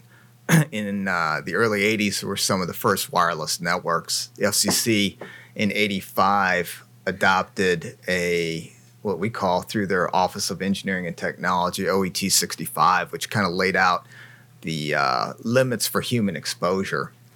That document was updated again in 96, and then in 96, what they did was they separated it to where they had two levels. One was for occupational workers, those that had to work around wireless antennas and by law were supposed to be trained and to be aware of what their environment was. The other limit was the general population. The general population limits are 5 times more conservative than the occupational. And that's because the general public can't control their exposure to RF emissions. And so it's the FCC built in a 50 times safety factor for the general population. And so the FCC in 2013, because of some of the comments you heard tonight, opened up and started listening to what other studies had been brought forth. And then again, and so in 2019, they had the second report and order. And that report and order is what the attorney just mentioned, that they decided that there was no need to change the current limits and how we, for human exposure. In 2021, that became adopted. I think it took a couple years to get adopted because of COVID. But now the time clock has gone forward. And what we did in 2019 was, or what happened when that got adopted was, it really impacted how we put signs up and alert the public to the dangers of RF emissions. And so that's kind of the history. It's been a long time since those standards were put in place, but radio frequency waves haven't changed since that time. How we've deployed them, how we use them have changed, and how we look at the limits are based on really 3 factors. It's the power that these equipment puts out, it's the distance, and it's also frequency dependent. And so those are the 3 factors that the FCC looks at, and they come up with a percentage called maximum permissible exposure. And they have it for both the general population and for occupational. And so what we did, we were engaged by Vogue to come out and look at the Trinity Tower. And what we did was, we did what we call a predictive model there. And predictive modeling will always be the worst case scenario because we're assuming that it operates at 100% duty cycle all the time, which these facilities never do. Then we were asked to basically take AT&T's proposed installation on that tower, and we doubled it. They're gonna go in at 190 feet. We also put identical antennas and radios at 175 feet, and then modeled that site. At the base of that tower, we came up with a general population limit of 0.466% of 100%. So it's very, very, very low. We were then asked to model what it was at Trinity School. And so we looked at it from the rooftop closest to the tower, and that reading came out to 0.001% of the allowable limits. And that was on the outside of the school. Inside the school would be even less than that because of the attenuating factor of the building materials. We were then asked to take a look at a 1,500 feet from the school, and we couldn't come up with any sort of calculation that would come up. I bring this up to you because this is a passionate subject. I've been an elected official in the past. I've dealt with these same things, but I will tell you, I am standing under monitors that put far in excess of 0.001%. The monitors that are put in front of you, those of you that have your mobile devices, you're far in excess of 0.001%. There's a good website that you should look at. The website is RF Safe. And I looked at my phone today on the plane on the way here. And if I hold this phone to my head, I am at 74% of the maximum permissible exposure limits for the general public. If I have the Wi-Fi on at the same time, I'm at 94%. So I give you those numbers because I want to give you an idea of comparison and contrasting that at that school outside, it's 0.001%. When I hold this to my head, it's 94% of the allowable limits. And so that gives you a little bit. So inside that school, the lights just like you have here, the monitors, the servers, the microwave ovens, the phones that the teachers are carrying, if the kids are using iPads, they're getting far in excess of 0.001%. Maybe one of the things that you would look at and what we have dealt with in other communities is instead of maybe looking at what's at the distance from the schools, you actually do measurements at the schools. And that would be something that you could do predictive modeling. You can actually do on-site testing. I will tell you the predictive modeling will always be worse because when we come out on site and we do an on-site study, the site isn't going to be operating at 100% duty cycle.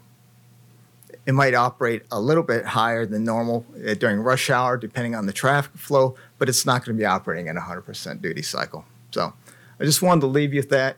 I wanted to make sure that you understood the work that we did here. It was very thorough. If you had another company come in, they would come up with very, very similar results. We're professional engineers. We got paid $450 to do that report. We wouldn't stake our professional reputation and the work that we do for other communities. On behalf of communities, we work for the NFL. We work with NBA teams. We do this every day for a living. And I will tell you that this is my third trip to Williamson County. I've thoroughly enjoyed it. You have a beautiful community, and I'll probably bring my wife back. Thanks. Thank you, sir. Anyone else wishing to speak to the public hearing? Yes, sir.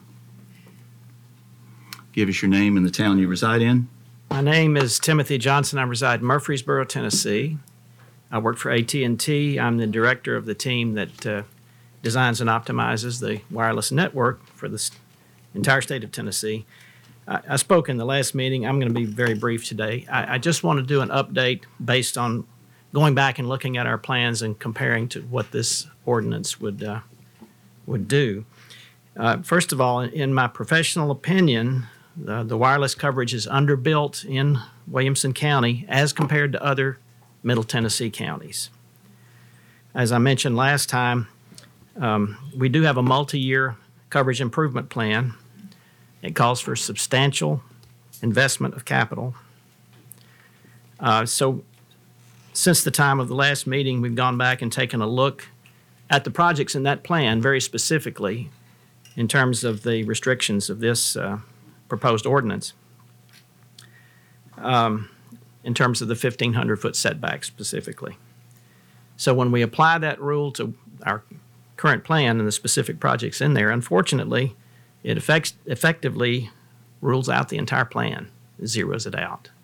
So there is, in short term, there's a substantial, what I would call negative impact to what we might be doing here and what we would like to do here in this county. And that's really all I had to say. Thank you.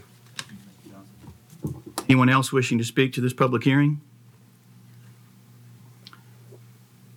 Seeing none, I will close this public hearing. The public hearing is now closed. We will now read the resolution. Resolution number 2-24-2, resolution to amend the zoning ordinance text as it relates to telecommunications towers. Proper motion made by Commissioner Mary Smith, seconded by Commissioner Jeff Graves. Regional Planning Commission was 7 for, 1 against, as amended. Explanation, please, Commissioner Graves. I'm going to defer to Commissioner Clifford for an explanation on this from the Planning Commission. I would actually like to ask Council Christy Ransom to come up and explain the background, mention the Planning Commission, and then I would then like to share some of the feedback from the Planning Commission for your consideration here.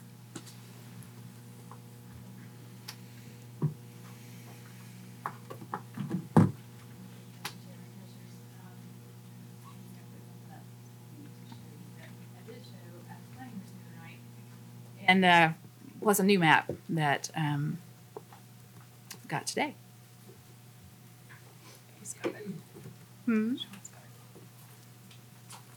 I can see it, but you can't. It's a secret.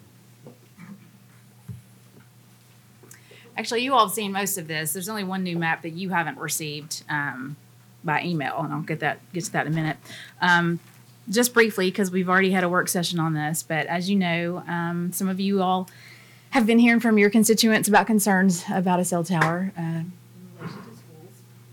So some of you approached me to draft an amendment to the zoning ordinance to address notice provisions and also the setback.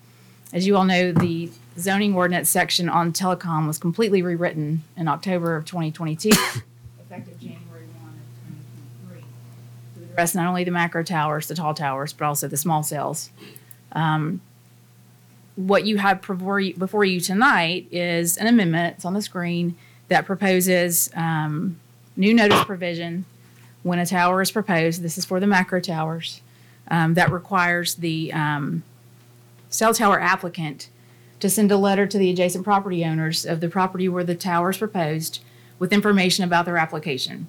The property, the tower type, the height, how many carriers it's going to have, et cetera. And then when they make application for their tower, they have to provide proof that that notice was provided and to whom it went. And so that's one of the proposals to add to the zoning ordinance before you. The other part of this is the setback that we've talked about so much. The way it's drafted right now, it would require a 1,500-foot setback from school buildings where children are being educated, essentially.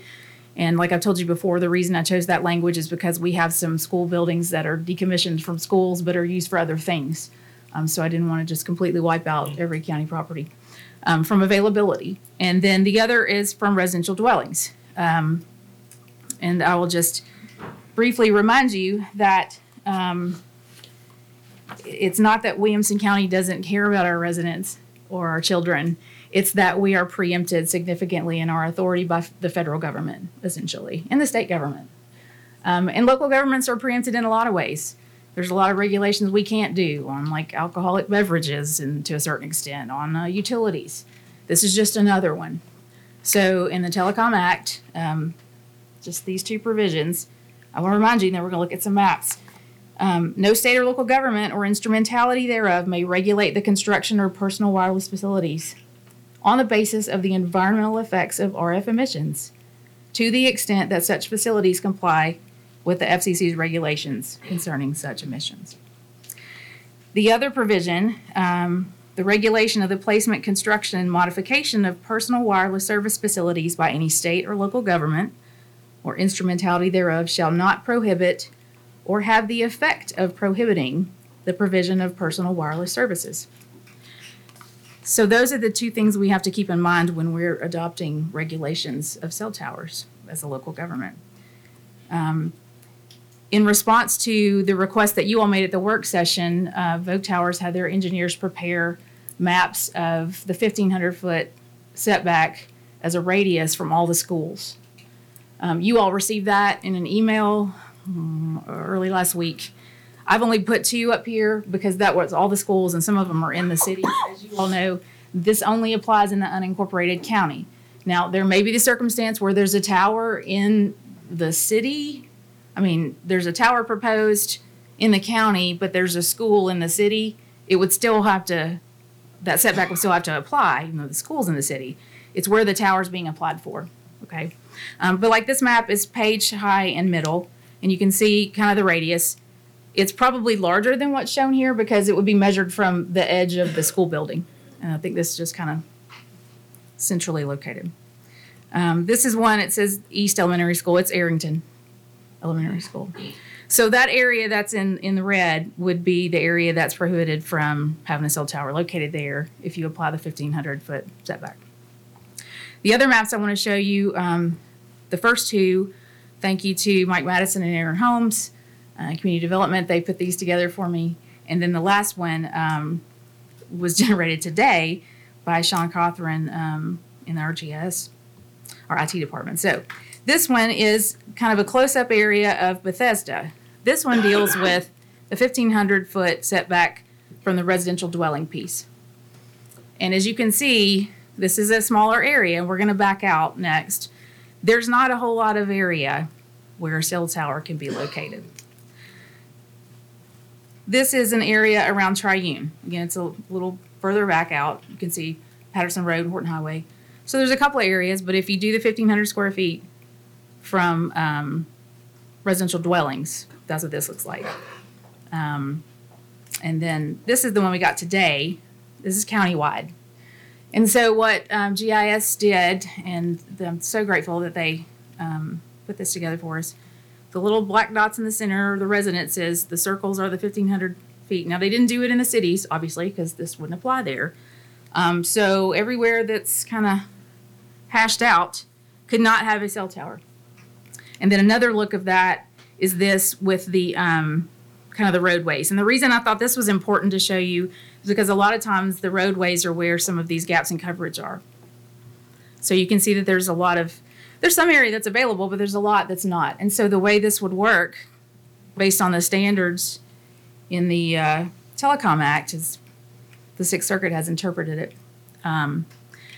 If the 1,500 square feet setback is passed, specifically for residential dwellings is what I'm focusing on this map, and the tower provider can show there's a gap in coverage, and they can show that they've looked at other alternatives, and the area that would fit to correct this gap in coverage is an area that we prohibited. It could possibly be challenged as effectively prohibiting the provision of cell service, which we're not permitted to do under the Federal Telecom Act. So it would be difficult for me to defend, as it's currently drafted, as it relates to the residential dwellings. So I just want to give you that as your legal counsel when you're deliberating. I do understand it's difficult. I also understand, and I've talked to several of you, there are other things that we can look at. But what you have tonight is what's in front of you. It's just the amendment. And then Commissioner Clifford's going to talk to you, but what the Planning Commission did on Thursday night was they moved to approve it as is with the notice provision and with the 1,500 feet from schools, but they removed the in residential dwelling language. So it's come to you as a recommendation from them, the 7-1 vote, with the residential dwelling piece removed. So you all can take action on it as presented or as the Planning Commission has recommended. If you choose to amend it on the floor to something different than that, you will have to refer it back to the Planning Commission for their review. So just keep that in mind. And that's all I have, Mr. Chairman. Before I go to questions, Commissioner Clifford, did you want to speak now or? Sure, I can briefly if you'll Go ahead. Sure, go ahead. So I'll double that shout out to the GIS team. That is no small feat to pull that together. So, Mayor, thank you for the resources to get that done. Planning Commission talked about this considerably. They had appreciation for telecommunications in Williamson County, appreciation for the need for more. There was a commissioner from Bethesda who said service is just horrible out there and that they actually needed more. There were concerns from a real estate perspective, community aesthetics, and health, kind of on the other end of the spectrum. We talked through those things, and ultimately the Planning Commission did recommend that residences be removed. There was a motion to decrease 1,500 feet to 500 feet that failed at the Planning Commission, and then the removal of residences did move forward and passed. So, Chairman, I don't know if you wanted to field some questions, or I can go ahead and make a motion to amend to reflect the Planning Commission and then open it up for questions. I see council nodding his head over there. If you'd like me to go ahead and do that. And make a motion at any time? I will make a motion to amend Section E, 11.06A13 to remove, quote, any residential dwelling or, end quote. Motion has been made and a second from Commissioner Graves. Again, that motion to remove the residential aspect of this resolution. I'll now open the floor to any questions concerning the amendment only. And I see a question from Commissioner Tunnicliffe. Just saying I have to recuse myself due to my employers. Noted. Now I have a question from Commissioner Mason. Is Mason before Lawrence? Okay, yeah, Commissioner Mason. Herbert. Commissioner Herbert then.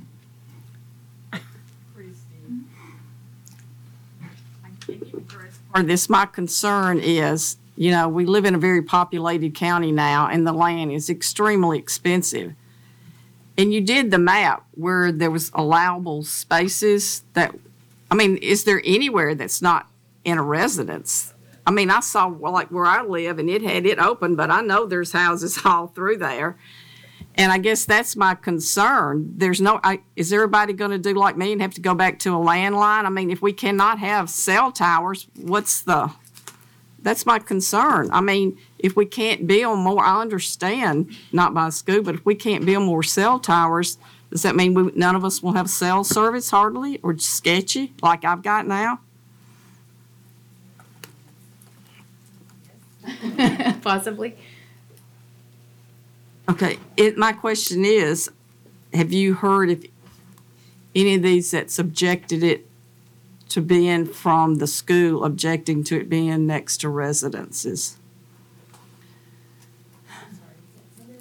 They object it being to a school. Are they also objecting it to being doing residences? Have you heard that? Some of the constituents? Yes. Yes. I mean, yes, there are concerns about the safety aspect, the aesthetics, having to look at one, the effect on the property values. So, as I said, I think there are some things that we can look at in relation to that, but that's not what we have right now for the residential dwellings, in my opinion, is too broad. But I think there are some other things that we can consider. But the other consideration is we cannot regulate based on RF. We cannot. Well, and my concern, could we end up in a lawsuit over this? I hope not. Is it My possible? considered opinion is that I would not be comfortable with the residential dwelling piece. Okay, thank you. Mason? Thank you. I have a question and then a comment. Christy, I wanted to make sure I understood. When it says any school or educational facility building where children are present for educational purposes, is that defined somewhere in the zoning ordinance? Because I'm thinking of private schools, home schools, any daycare facilities that have pre-K. Facility is defined, and so it would be public or private, but I don't believe it would extend to homeschools or daycares. Because Okay. daycare is a separate and distinct use, and Okay, so we're talking about private and public schools. So as one of the commissioners that signed on to the original resolution, I do want to say that I do support the amendment, because the thing that I am concerned about is when you look at the FCC guidelines is that once you go into the 1,500 square feet with the residences, I am concerned that we are potentially running afoul of the requirement that we cannot limit or prevent cellular service. Also, we've heard from multiple people with studies that RF is dangerous. We've heard from others who say it's not dangerous. So I think at this point, moving forward, any discussion the committee has, that is a moot point, that we do not need to be talking about RF emissions, because number one, you cannot base a decision on RF emissions. And we've heard dueling viewpoints. So from this point forward, I would urge the committee that not be a topic of any discussion as to why we would make this type of decision. But I do think for aesthetic reasons, for reasons of really aesthetic reasons, that we look at the setback at the schools. And so I do support the amendment for that reason. Thank you. Commissioner Lawrence? Thank you, Mr. Chairman.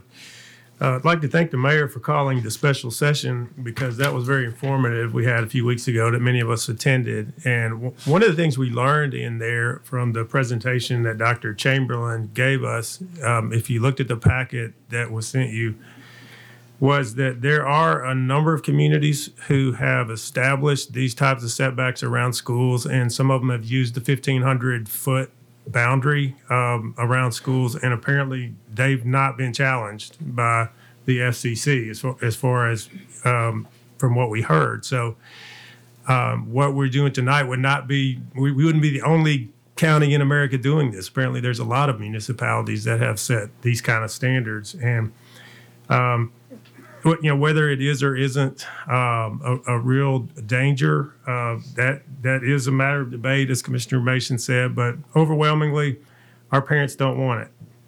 That's what we've heard loud and clear, and so I would support this resolution with the amendment. Commissioner Sturgeon? I am concerned about residences. I mean, it's almost like theft. Your house is worth $1 million. They put in a tower. Now it's worth $800,000. I mean, that's not really protecting our residents. So my question, Christy, is it possible if we were to keep residentials in there, it would force the companies to prove that they have to have a tower somewhere, and that there would be an appeals process where we could at that point go, okay, we need the service, you're right, you have to have a tower somewhere here, there's no alternatives, we grant the appeal? I think that's something that we could look into writing. That's not really how it's set up now. If you had the 1,500 feet from the residential dwellings and we turn them down, could they appeal it to the Board of Zoning Appeals? Yes, but it would still be a trip to federal district court as a potential violation of the Telecom Act. Now, if we wanted to look at some aesthetic-based regulations, we could certainly do that. But that's it's not exactly set up that way now. And I understand your point about the reduced property values. That's certainly a legitimate concern that you all can look at addressing. But that's not what we've been focused on in this particular legislative history. So are you saying if we were to have another resolution that was written differently, that perhaps then we could do it the way I just suggested? Not exactly like that, but I'm saying I would like the opportunity to research that. The important thing is to find out what the policies are that you all are interested in addressing, and then let me work with you to find a way to possibly do that within the boundaries of our authority. Commissioner Mary Smith? I just want to say thank you so much, Christy. I know you've put a lot of work into this, and I know you and I have gone back and forth, and I know you've taken lots of phone calls. So I just really appreciate all the time and effort you've put into putting this resolution together, and to the Planning Commission. I did listen to the meeting I was able to attend, but I did appreciate just the thoughtfulness that the Planning Commission put into this resolution and the amendment. I did want to make one thing clear with regards to the challenge, because I think it was brought up at the work session. So in the event that the FCC should bring a challenge, or the telecom company should bring a challenge, there's really no damages that are actually awarded. The only thing that would happen is that they would actually be able to put their tower in that location. Is that correct? Not exactly. First of all, the FCC is not going to be the one that would challenge it. It would be where a tower provider or a carrier would seek a permit, we would deny it, and they would challenge that. There is some opportunity to challenge it in federal district court, especially if it comes out of a zoning action. And I've seen where they've claimed some attorney's fees through the Equal Access to Justice Act, which is a Tennessee state statute. And so there's a cap on the attorney's fees, but there is the ability for them to possibly get some of their attorney's fees back if they're successful in that type of action. I mean, it depends on how the action is filed, but that's out there. But it's on them to prove that that location is the only one available. Not the only one, but there's the evaluation in the Sixth Circuit that it fills their coverage gap. And it's kind of the least intrusive means, is not exactly the right phrase, of being able to do so. So we would have to have regulations in place to justify that denial substantially. There would be kind of a burden of proof on them to come and say. Yes, there's always, there's a burden of proof on us to deny it first. And then it would be challenged whether we met that burden in making our decision. The other thing the Telecom Act requires is you can't just turn it down. You have to turn it down. You have to turn it down in writing. You have to be real specific about why, because it has to go to court and they have to be able to weigh, just like a lot of other zoning decisions. It's just that there's a slightly higher heightened scrutiny when you get there. Thank you. And I before I forget to, I do appreciate the parents. I can't tell you how much I've learned over the last few months. And I can't believe it's been 5 months. It's been 5 months now to get to this point right here. So I appreciate all the parents and all the time they put into contacting us and letting us know about their concerns. So while I'm disappointed that we are moving the residential from this, I do understand. I have seen the maps, and I can see that it is a challenge to try and bring the cell coverage to some of their more rural areas. So I would support the amendment just because I don't want to see the school setback go any further. I'd like to get that done as soon as we can. I also do want to commit to looking at ways to improve our policies, because I do understand that while 5G is now the latest technology, it's not our only option. There is fiber, and we need to be carefully considering all these options based on the ever-changing technology and the communication needs of our community. So I do support the amendment, but I will look for ways to make sure we have individual choice in these types of decisions. Again, just as a reminder, these questions now and comments are on the amendment. Commissioner Sanford on the amendment. No. You don't have a comment or question on the amendment? Okay. Any other comments or questions on the amendment? Commissioner Mason. I just have more a procedural question. We skipped right to approving the amendment. Do we need to approve the motion first and then move to amend? No? Okay. Once the motion's on the floor, it can be amended. But it never got on the floor by There was a motion motion and second made for the resolution, I believe, before the amendment. Was there? Okay, then I missed that. Sorry. I Graves just wanted to check. Commissioner Clifford and Commissioner That was Graves. on the amendment. Follow up, Commissioner Mason, or? No, thank you. Okay. Any other questions or comments on the amendment? Seeing none, if we're ready to vote, is the amendment loaded? I didn't hear what she said. Yes. It is, okay.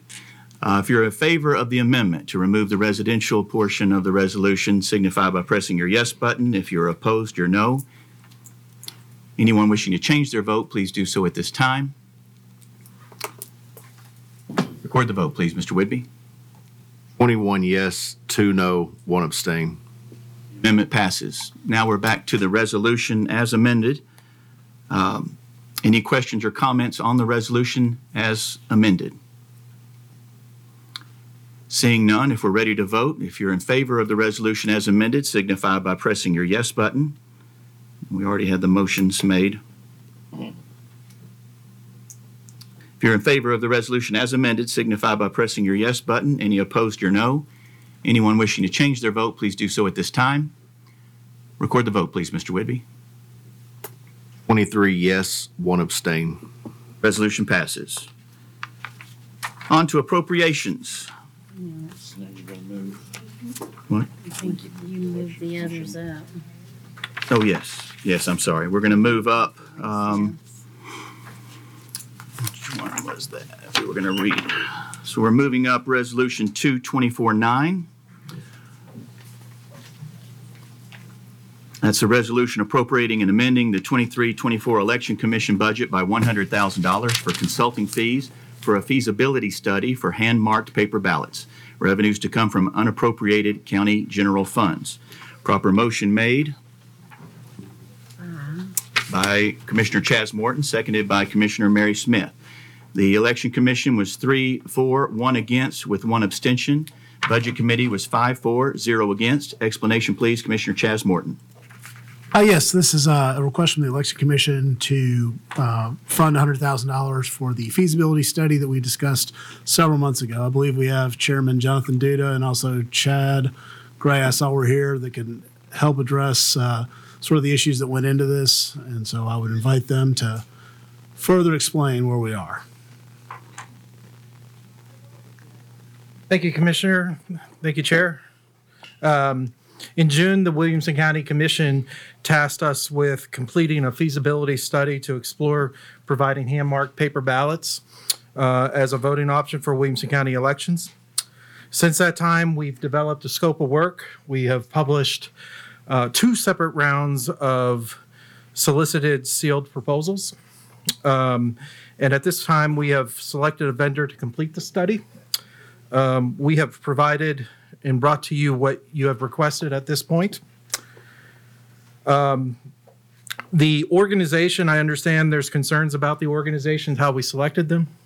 This is an organization of professional election administrators with experience, and I should say vast experience, in implementing operational changes in election administration, and is precisely the type of experience that we were seeking. This group, the elections group, has experience working with a variety of organizations across the political spectrum. We discussed this at our February 1st Williamson County Election Commission meeting. This is a private company that works for its customers, and their mission is to advance the election administration profession, not to influence political views. Election administration in its nature must be unbiased, which includes working with bipartisan organizations, and we have found that the election group has met that standard. If we are going to continue to look at bringing hand-marked paper ballots as an option to Williamson County voters, we must understand all of the impacts and have a plan in place to implement the changes that will be required. We're not equipped, the Williamson County Election Commission is not equipped to complete such an operational assessment and implementation plan like this. We remain committed to completing this study, and we believe this study is necessary. That's why we brought it to you. So that's an introduction. Okay. I've got a first question from Commissioner Greg Lawrence. Mr. Chairman, I'd like to make a motion that we defer this amendment till March. 3 reasons. Basically, number one, the cost of this thing has doubled. So I want to explore that a little bit. The fact that we only got 1 bid, that concerns me. Maybe there's a good reason that there's not enough players out there to do that, but that concerns me. And then most of us got hit with a lot of emails in the last few days, the last week, starting maybe the end of last week, concerns about the contractor. Personally, I haven't had a lot of time to look into that, and so I I would like more time to study the issue before I vote on it. And that's why I would like to motion to defer this tonight. We have a motion to defer. Do I hear a second? Second from Commissioner Sturgeon. Any questions on the motion to defer? I see a question from Commissioner Mary Smith. Is this on the deferment? Yeah. Okay, go ahead. I'll support the deferment because one of the things that I would be interested in deferring is if we actually had consulted the other 19 counties that do handmark paper ballots and understanding if they would be able to work with us, because I would like to save the money. I really would if we can. This is doubled in price, and I think that's one factor. And with regards to the vendor, I don't know if you're aware, but there's actually a House bill. It's actually already gone through the Senate, but it's currently being proposed at general session to actually require more stringent accountability and transparency of third-party vendors that want to work with our local elections offices, and they actually need to be approved by the Secretary of State. So I would actually like to see where that legislation goes and how that might impact this vendor specifically, and if this vendor would actually end up being approved at the state level. So I would support the deferment. Any other questions on the motion to defer? Commissioner Ricky Jones. Just a quick question. Would there be any elections that would be impacted by this deferral? No, there would not be. Any other questions related to the deferral? Seeing none, if it's loaded and we're ready to vote. If you are in favor of deferring this resolution and the deferral was to March, correct? Yes. Okay. If you're in favor of deferring this resolution to March, signify by pressing your yes button. Any opposed, your no. Anyone wishing to change their vote, please do so at this time. Record the vote, please, Mr. Whitby. 18 yes, 6 no. Defer passes. We are now going to read, there's two resolutions, Resolution 15 and 16, that are sort of tied together. Depending on how we vote on 15, might make Resolution 16 moot. Resolution 15, 2415, resolution to reject the Williamson County Growth Plan is recommended by the Williamson County Growth Plan Coordinating Committee. No committee saw this. Explanation, please, Commissioner Herbert. We've been working on the urban growth plan for starting on 3 years, and it's been a lot of work, a lot of work. But they approved, the urban growth committee plan approved this growth plan, but then the town of Thompson Station has agreed to omit some property that the landowners has requested, and they're supposed to vote on that tomorrow night. So I'm asking you to reject the one we have now so they can take out those properties. And I do want to thank the town of Thompson Station Alderman and Mayor Stover for working with the citizens and property owners to honor their request to be omitted from their urban growth boundaries. That has been a real great thing, and because it's been a hard fight with our group of people, and I'm really proud of them. But I hope you can vote to reject this so we can have it exactly what the landowners want. And the town is happy and the landowners are happy. Thank you. I have a question from Commissioner Hayes. Comment. I want to agree with a lot of what Judy just said. I'm very proud that, Brian took a step back. I had a long conversation with him, and I'm glad he took a step back to take another look at this. I would also encourage everyone to vote no. We have an incomplete plan. There's a lot more that needs to be revised. This is not a final plan. And we need to respect these landowners. Look at all the yellow shirts in this room. These people are serious, and I agree. I mean, I don't live far from where the UGB was reaching out, and I have a business as well. So this affects me not as closely as it does them, but I think we need to be responsible and really look at making sure these plans everything is in order before we vote on a plan that is just not complete in my mind. Thank you. I have to apologize before we move on to the next question. I failed to get a motion in a second. So if I may get someone to press the motion in a second. I've got a proper motion now made by Commissioner Mary Smith, seconded by Commissioner Sean Aiello. And my next question is from Commissioner Sean Aiello, which I predict may have something to do with my failure to ask for a motion, but I could be wrong. You're wrong. I'm not going to blame you on this one. Okay, It thank happens. Little slow. So I want to thank the citizens that showed up in opposition of the growth plan resolution, especially those in the really hard to see yellow shirts. Really made a point. I'm in agreement with the valid concerns you all have raised concerning the Thompson Station growth boundary impact, and I urge my fellow commissioners to reject this current growth plan at this time. Question or comment now from Commissioner Lawrence.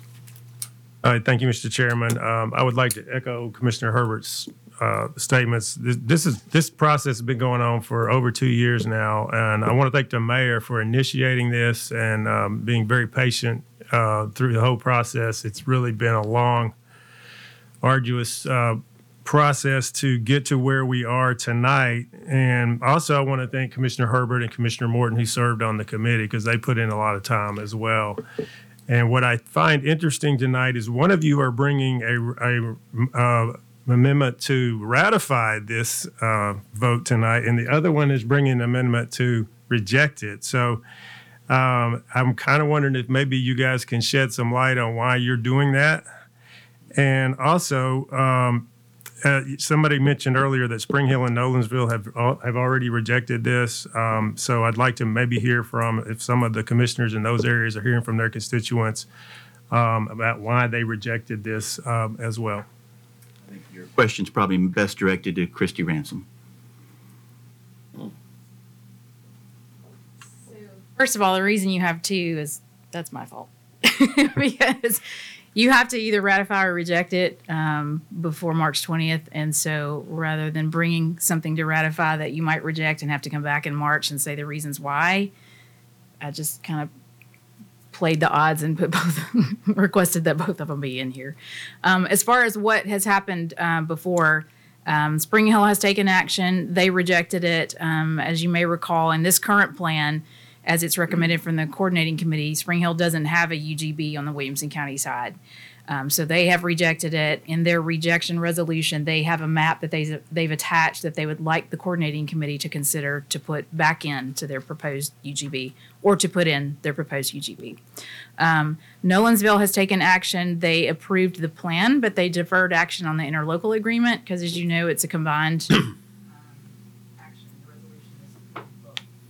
they'll take up the interlocal agreement at their meeting the first week of March.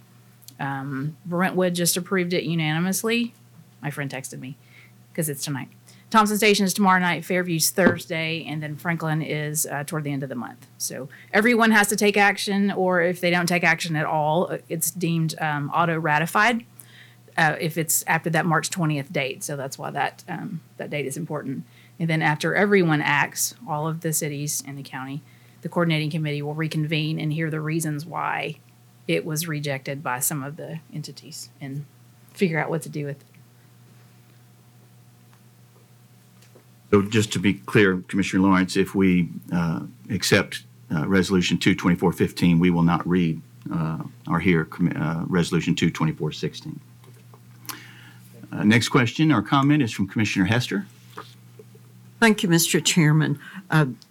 It's very obvious that we need more services from municipalities. We've got to have traffic, better infrastructure. We've got in so many different levels as far as police, as far as situations with human waste, with drainage, with stormwater. There's so many issues that need to be addressed on so many different levels. So just thank you for the opportunity to mention this. Mr. Morton. I appreciate council giving somewhat of an explanation, but I did want to let this body know, and particularly the citizens and residents who I've been with throughout the planning process here, notwithstanding the fact that I am the named sponsor on the next bill, I will be voting to reject the plan. Commissioner Ricky Jones. Yes, I'll also be voting to reject this plan, but a question for Christy. Is there a way that after all this, there's a huge impasse and the state decides all this? Possibly, hopefully not. But the procedure from here is all of the cities in the county will act. The coordinating committee will come back together and take that information and then recommend a revised plan or recommend what they've already recommended. Presumably, they'll recommend a revised plan, and then it will have to come back out. And you all will have to take action to either ratify or reject that, and the cities will as well. If it's rejected again, then it can go back to the coordinating committee for reconsideration. After that point, any of the municipalities or the county can declare an impasse. You don't have to. So you can go back and forth a couple of times, and I think we did it 3 or 4 times the first time we did this. But if any of the entities declare an impasse, then we go to the state for a mediation first. So it would be a panel of 3 administrative law judges, and they would attempt to mediate amongst the parties to come up with a plan. And then it would go back out for either ratification or rejection. If that's rejected, then a new panel of administrative law judges is appointed, and they write our plan for us. So we don't want to get there. So hopefully an impasse will not be declared. There'll be a way for everyone to work it all out. And all the entities are responsible for paying for the cost of that process. Any other questions or comments related to Resolution 2-2415? Before we vote, I just want to also thank Christy Ransom. You had your work cut out for you this month, and I appreciate all you have done for us this evening and in the weeks that preceded it. If we are ready to vote, if you are in favor of Resolution 2-2415, signify by pressing your yes button. Any opposed, your no. Mr. Chairman, just to clarify, a yes vote means we're rejecting. A yes vote on this means we're rejecting it, and we will not move on to Resolution 2-2416, should that rejection pass. You'll need to withdraw one. And yes, and the author will need to withdraw 2-2416 should this pass. And I believe he will do that, and then we will take a break. So, all the votes are in. I'll ask one more time. If you wish to change your vote, please do so at this time. Record the vote, please, Mr. Whitby. 24 yes, 0 no. Resolution passes. Do I have a motion to remove 2-2416 or withdraw?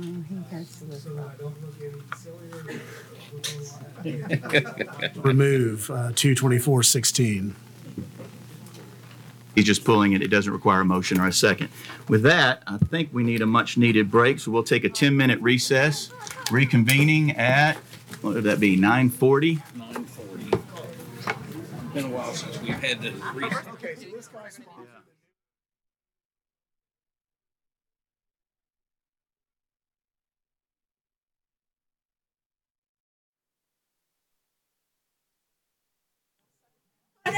All right.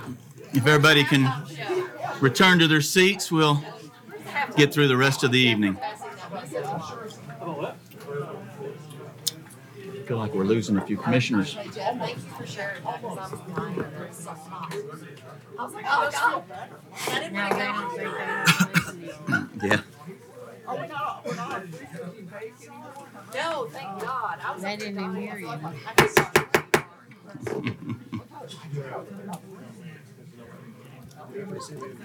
All right. We'll reconvene the February 12th Resolution Committee meeting. Resolution committee. County Commissioner meeting. What did he just call it? Resolution committee. It's already been a long night. Yeah. Our next resolution is Resolution 2-24-3, which was originally supposed to be the first resolution. Someone pointed that out to me earlier. Resolution appropriating and amending the 23-24 Animal Center budget by $1,110. Revenues to come from donations. Proper motion made by Commissioner Graves, seconded by Commissioner Torres. Budget Committee was 5-4-0 against. Explanation, please, Commissioner Hester. Thank you, Mr. Chairman. This is simply a donation. It's from Morning Point, and they took up a collection and want to donate it to our animal center. Any questions or comments? Seeing none, if we're ready to vote, if you're in favor of the resolution, signify by pressing your yes button. Any opposed, your no. Anyone wishing to change their vote, please do so at this time. Record the vote, please, Mr. Whitby. 24 yes, 0 no. Resolution passes. Resolution 224-4, resolution appropriating and amending the 23-24 Health Department budget by $1,423.03. Revenues to come from grant funding. Proper motion made by Commissioner Steve Smith, seconded by Commissioner Megan Guffey. Budget Committee was 5-4-0 against. Explanation, please, Commissioner Hester. Thank you. This is a grant in the amount of $1,423.03 that we get periodically, and this money is to go for child's car seats. Questions or comments? Seeing none, if you're ready to vote, if you're in favor, signify by pressing your yes button. Any opposed, your no. Anyone wishing to change their vote, please do so at this time. Record the vote, please, Mr. Whitby.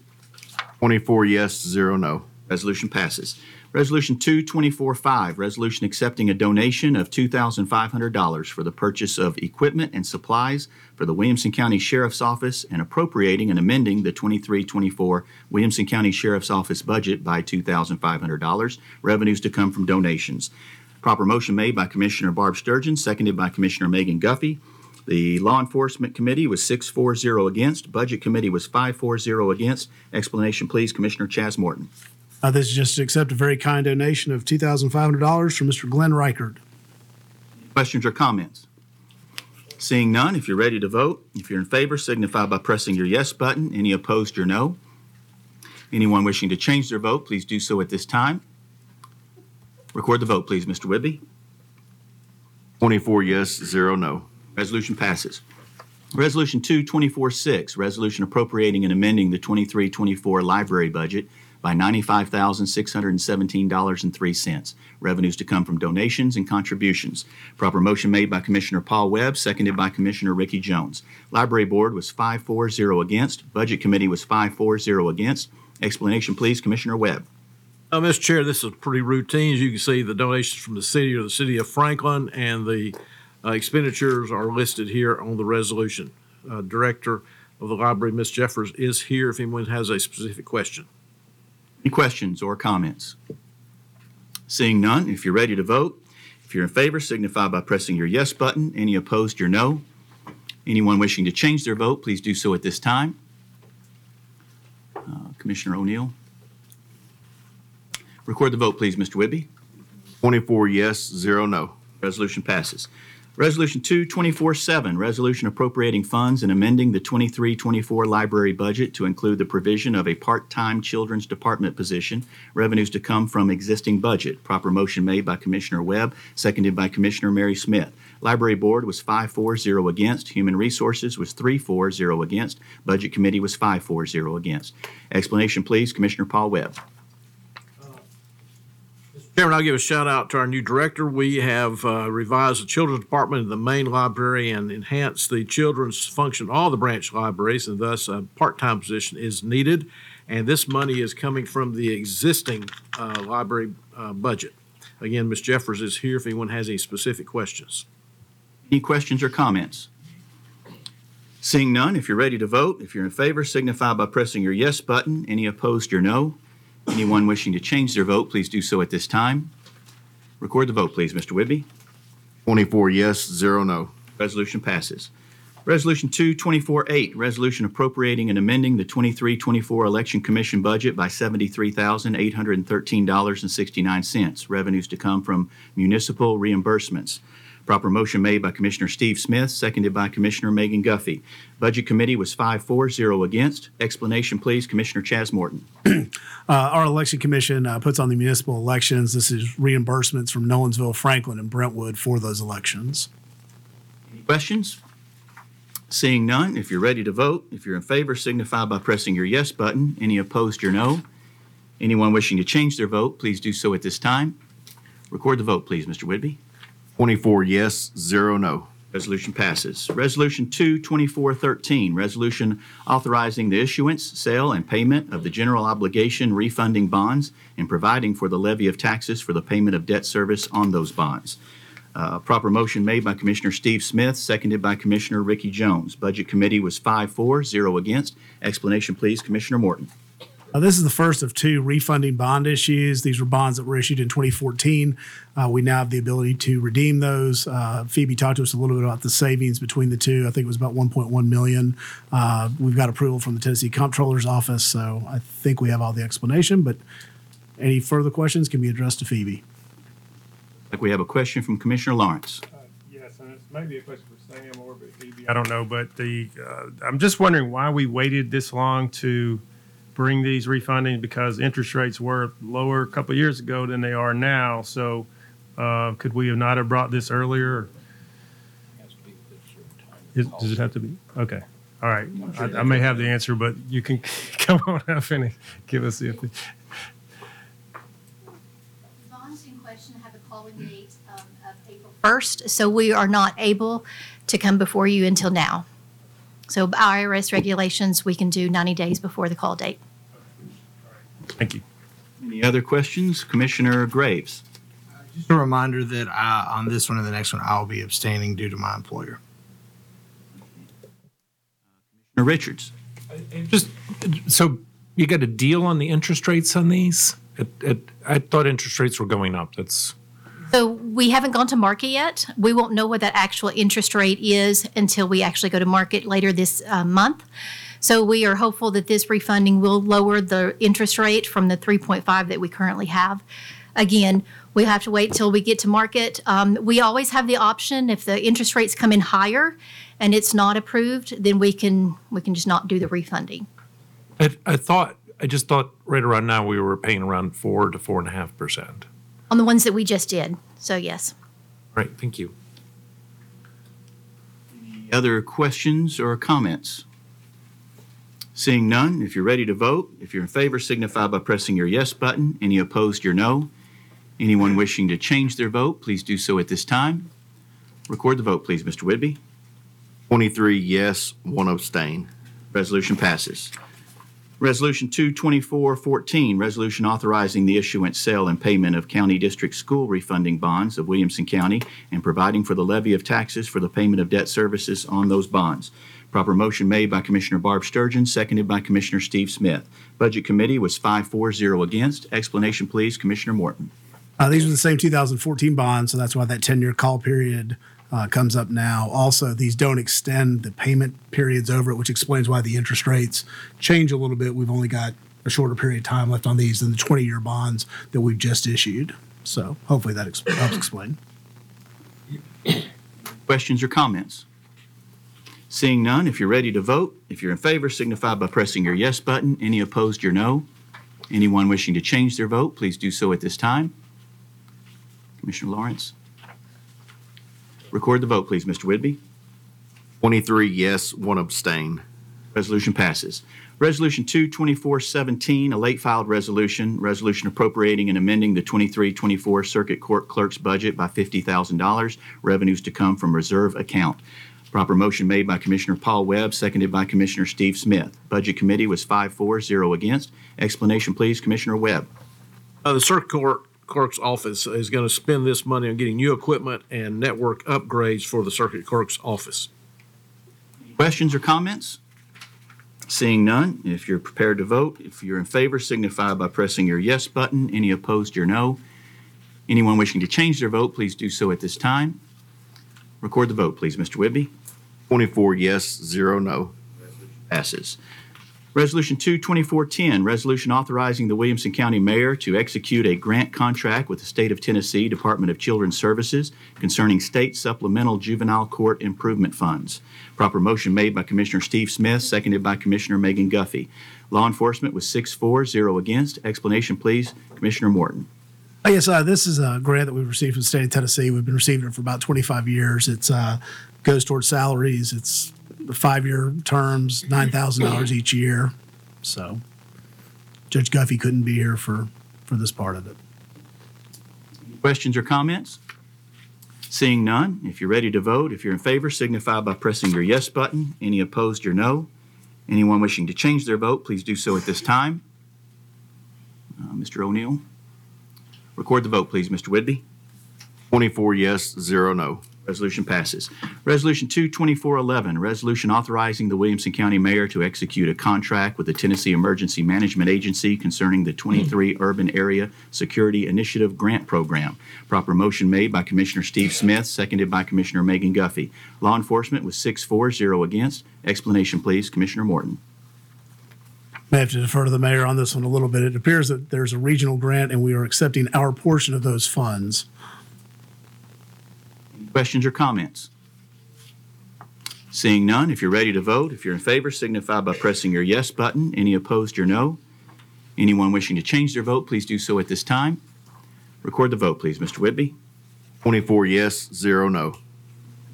Final resolution for the evening, Resolution 22412, resolution authorizing the Williamson County Mayor to execute a memorandum of understanding with the State of Tennessee Department of Finance and Administration Strategic Technology Solution Division. Proper motion made by Commissioner Steve Smith, seconded by Commissioner Megan Guffey. Law enforcement was 5-4, 1 against. Explanation, please, Commissioner Chaz Morton. I'm going to have to defer to Mayor Anderson or law enforcement on this one. This one didn't flow through budget. It does appear it's just a memorandum of understanding allowing Rogers to enter into a contract with them, but it didn't pass through my committee. So Commissioner Sanford may have more to say. Someone here to speak to it? What's his? IT Director. Mr. Sean Cothran, our IT Director. MOU gather metrics across the state as far as cyber security hygiene, and it also eases our application for grant process in the future. The NCSR is a prerequisite for a Homeland Security grant process, and the state is the keeper of that money. Questions or comments? Seeing none, if you're ready to vote, if you're in favor, signify by pressing your yes button. Any opposed, your no. Anyone wishing to change their vote, please do so at this time. Record the vote, please, Mr. Whitby. 24 yes, 0 no. Resolution passes.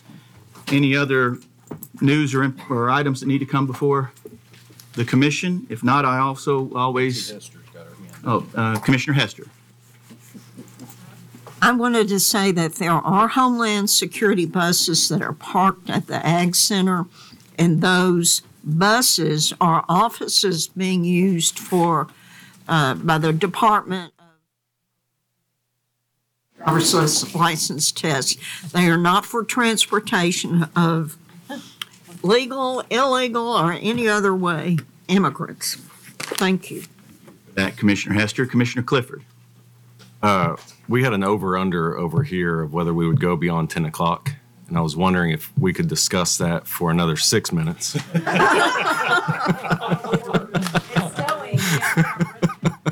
Commissioner Herbert.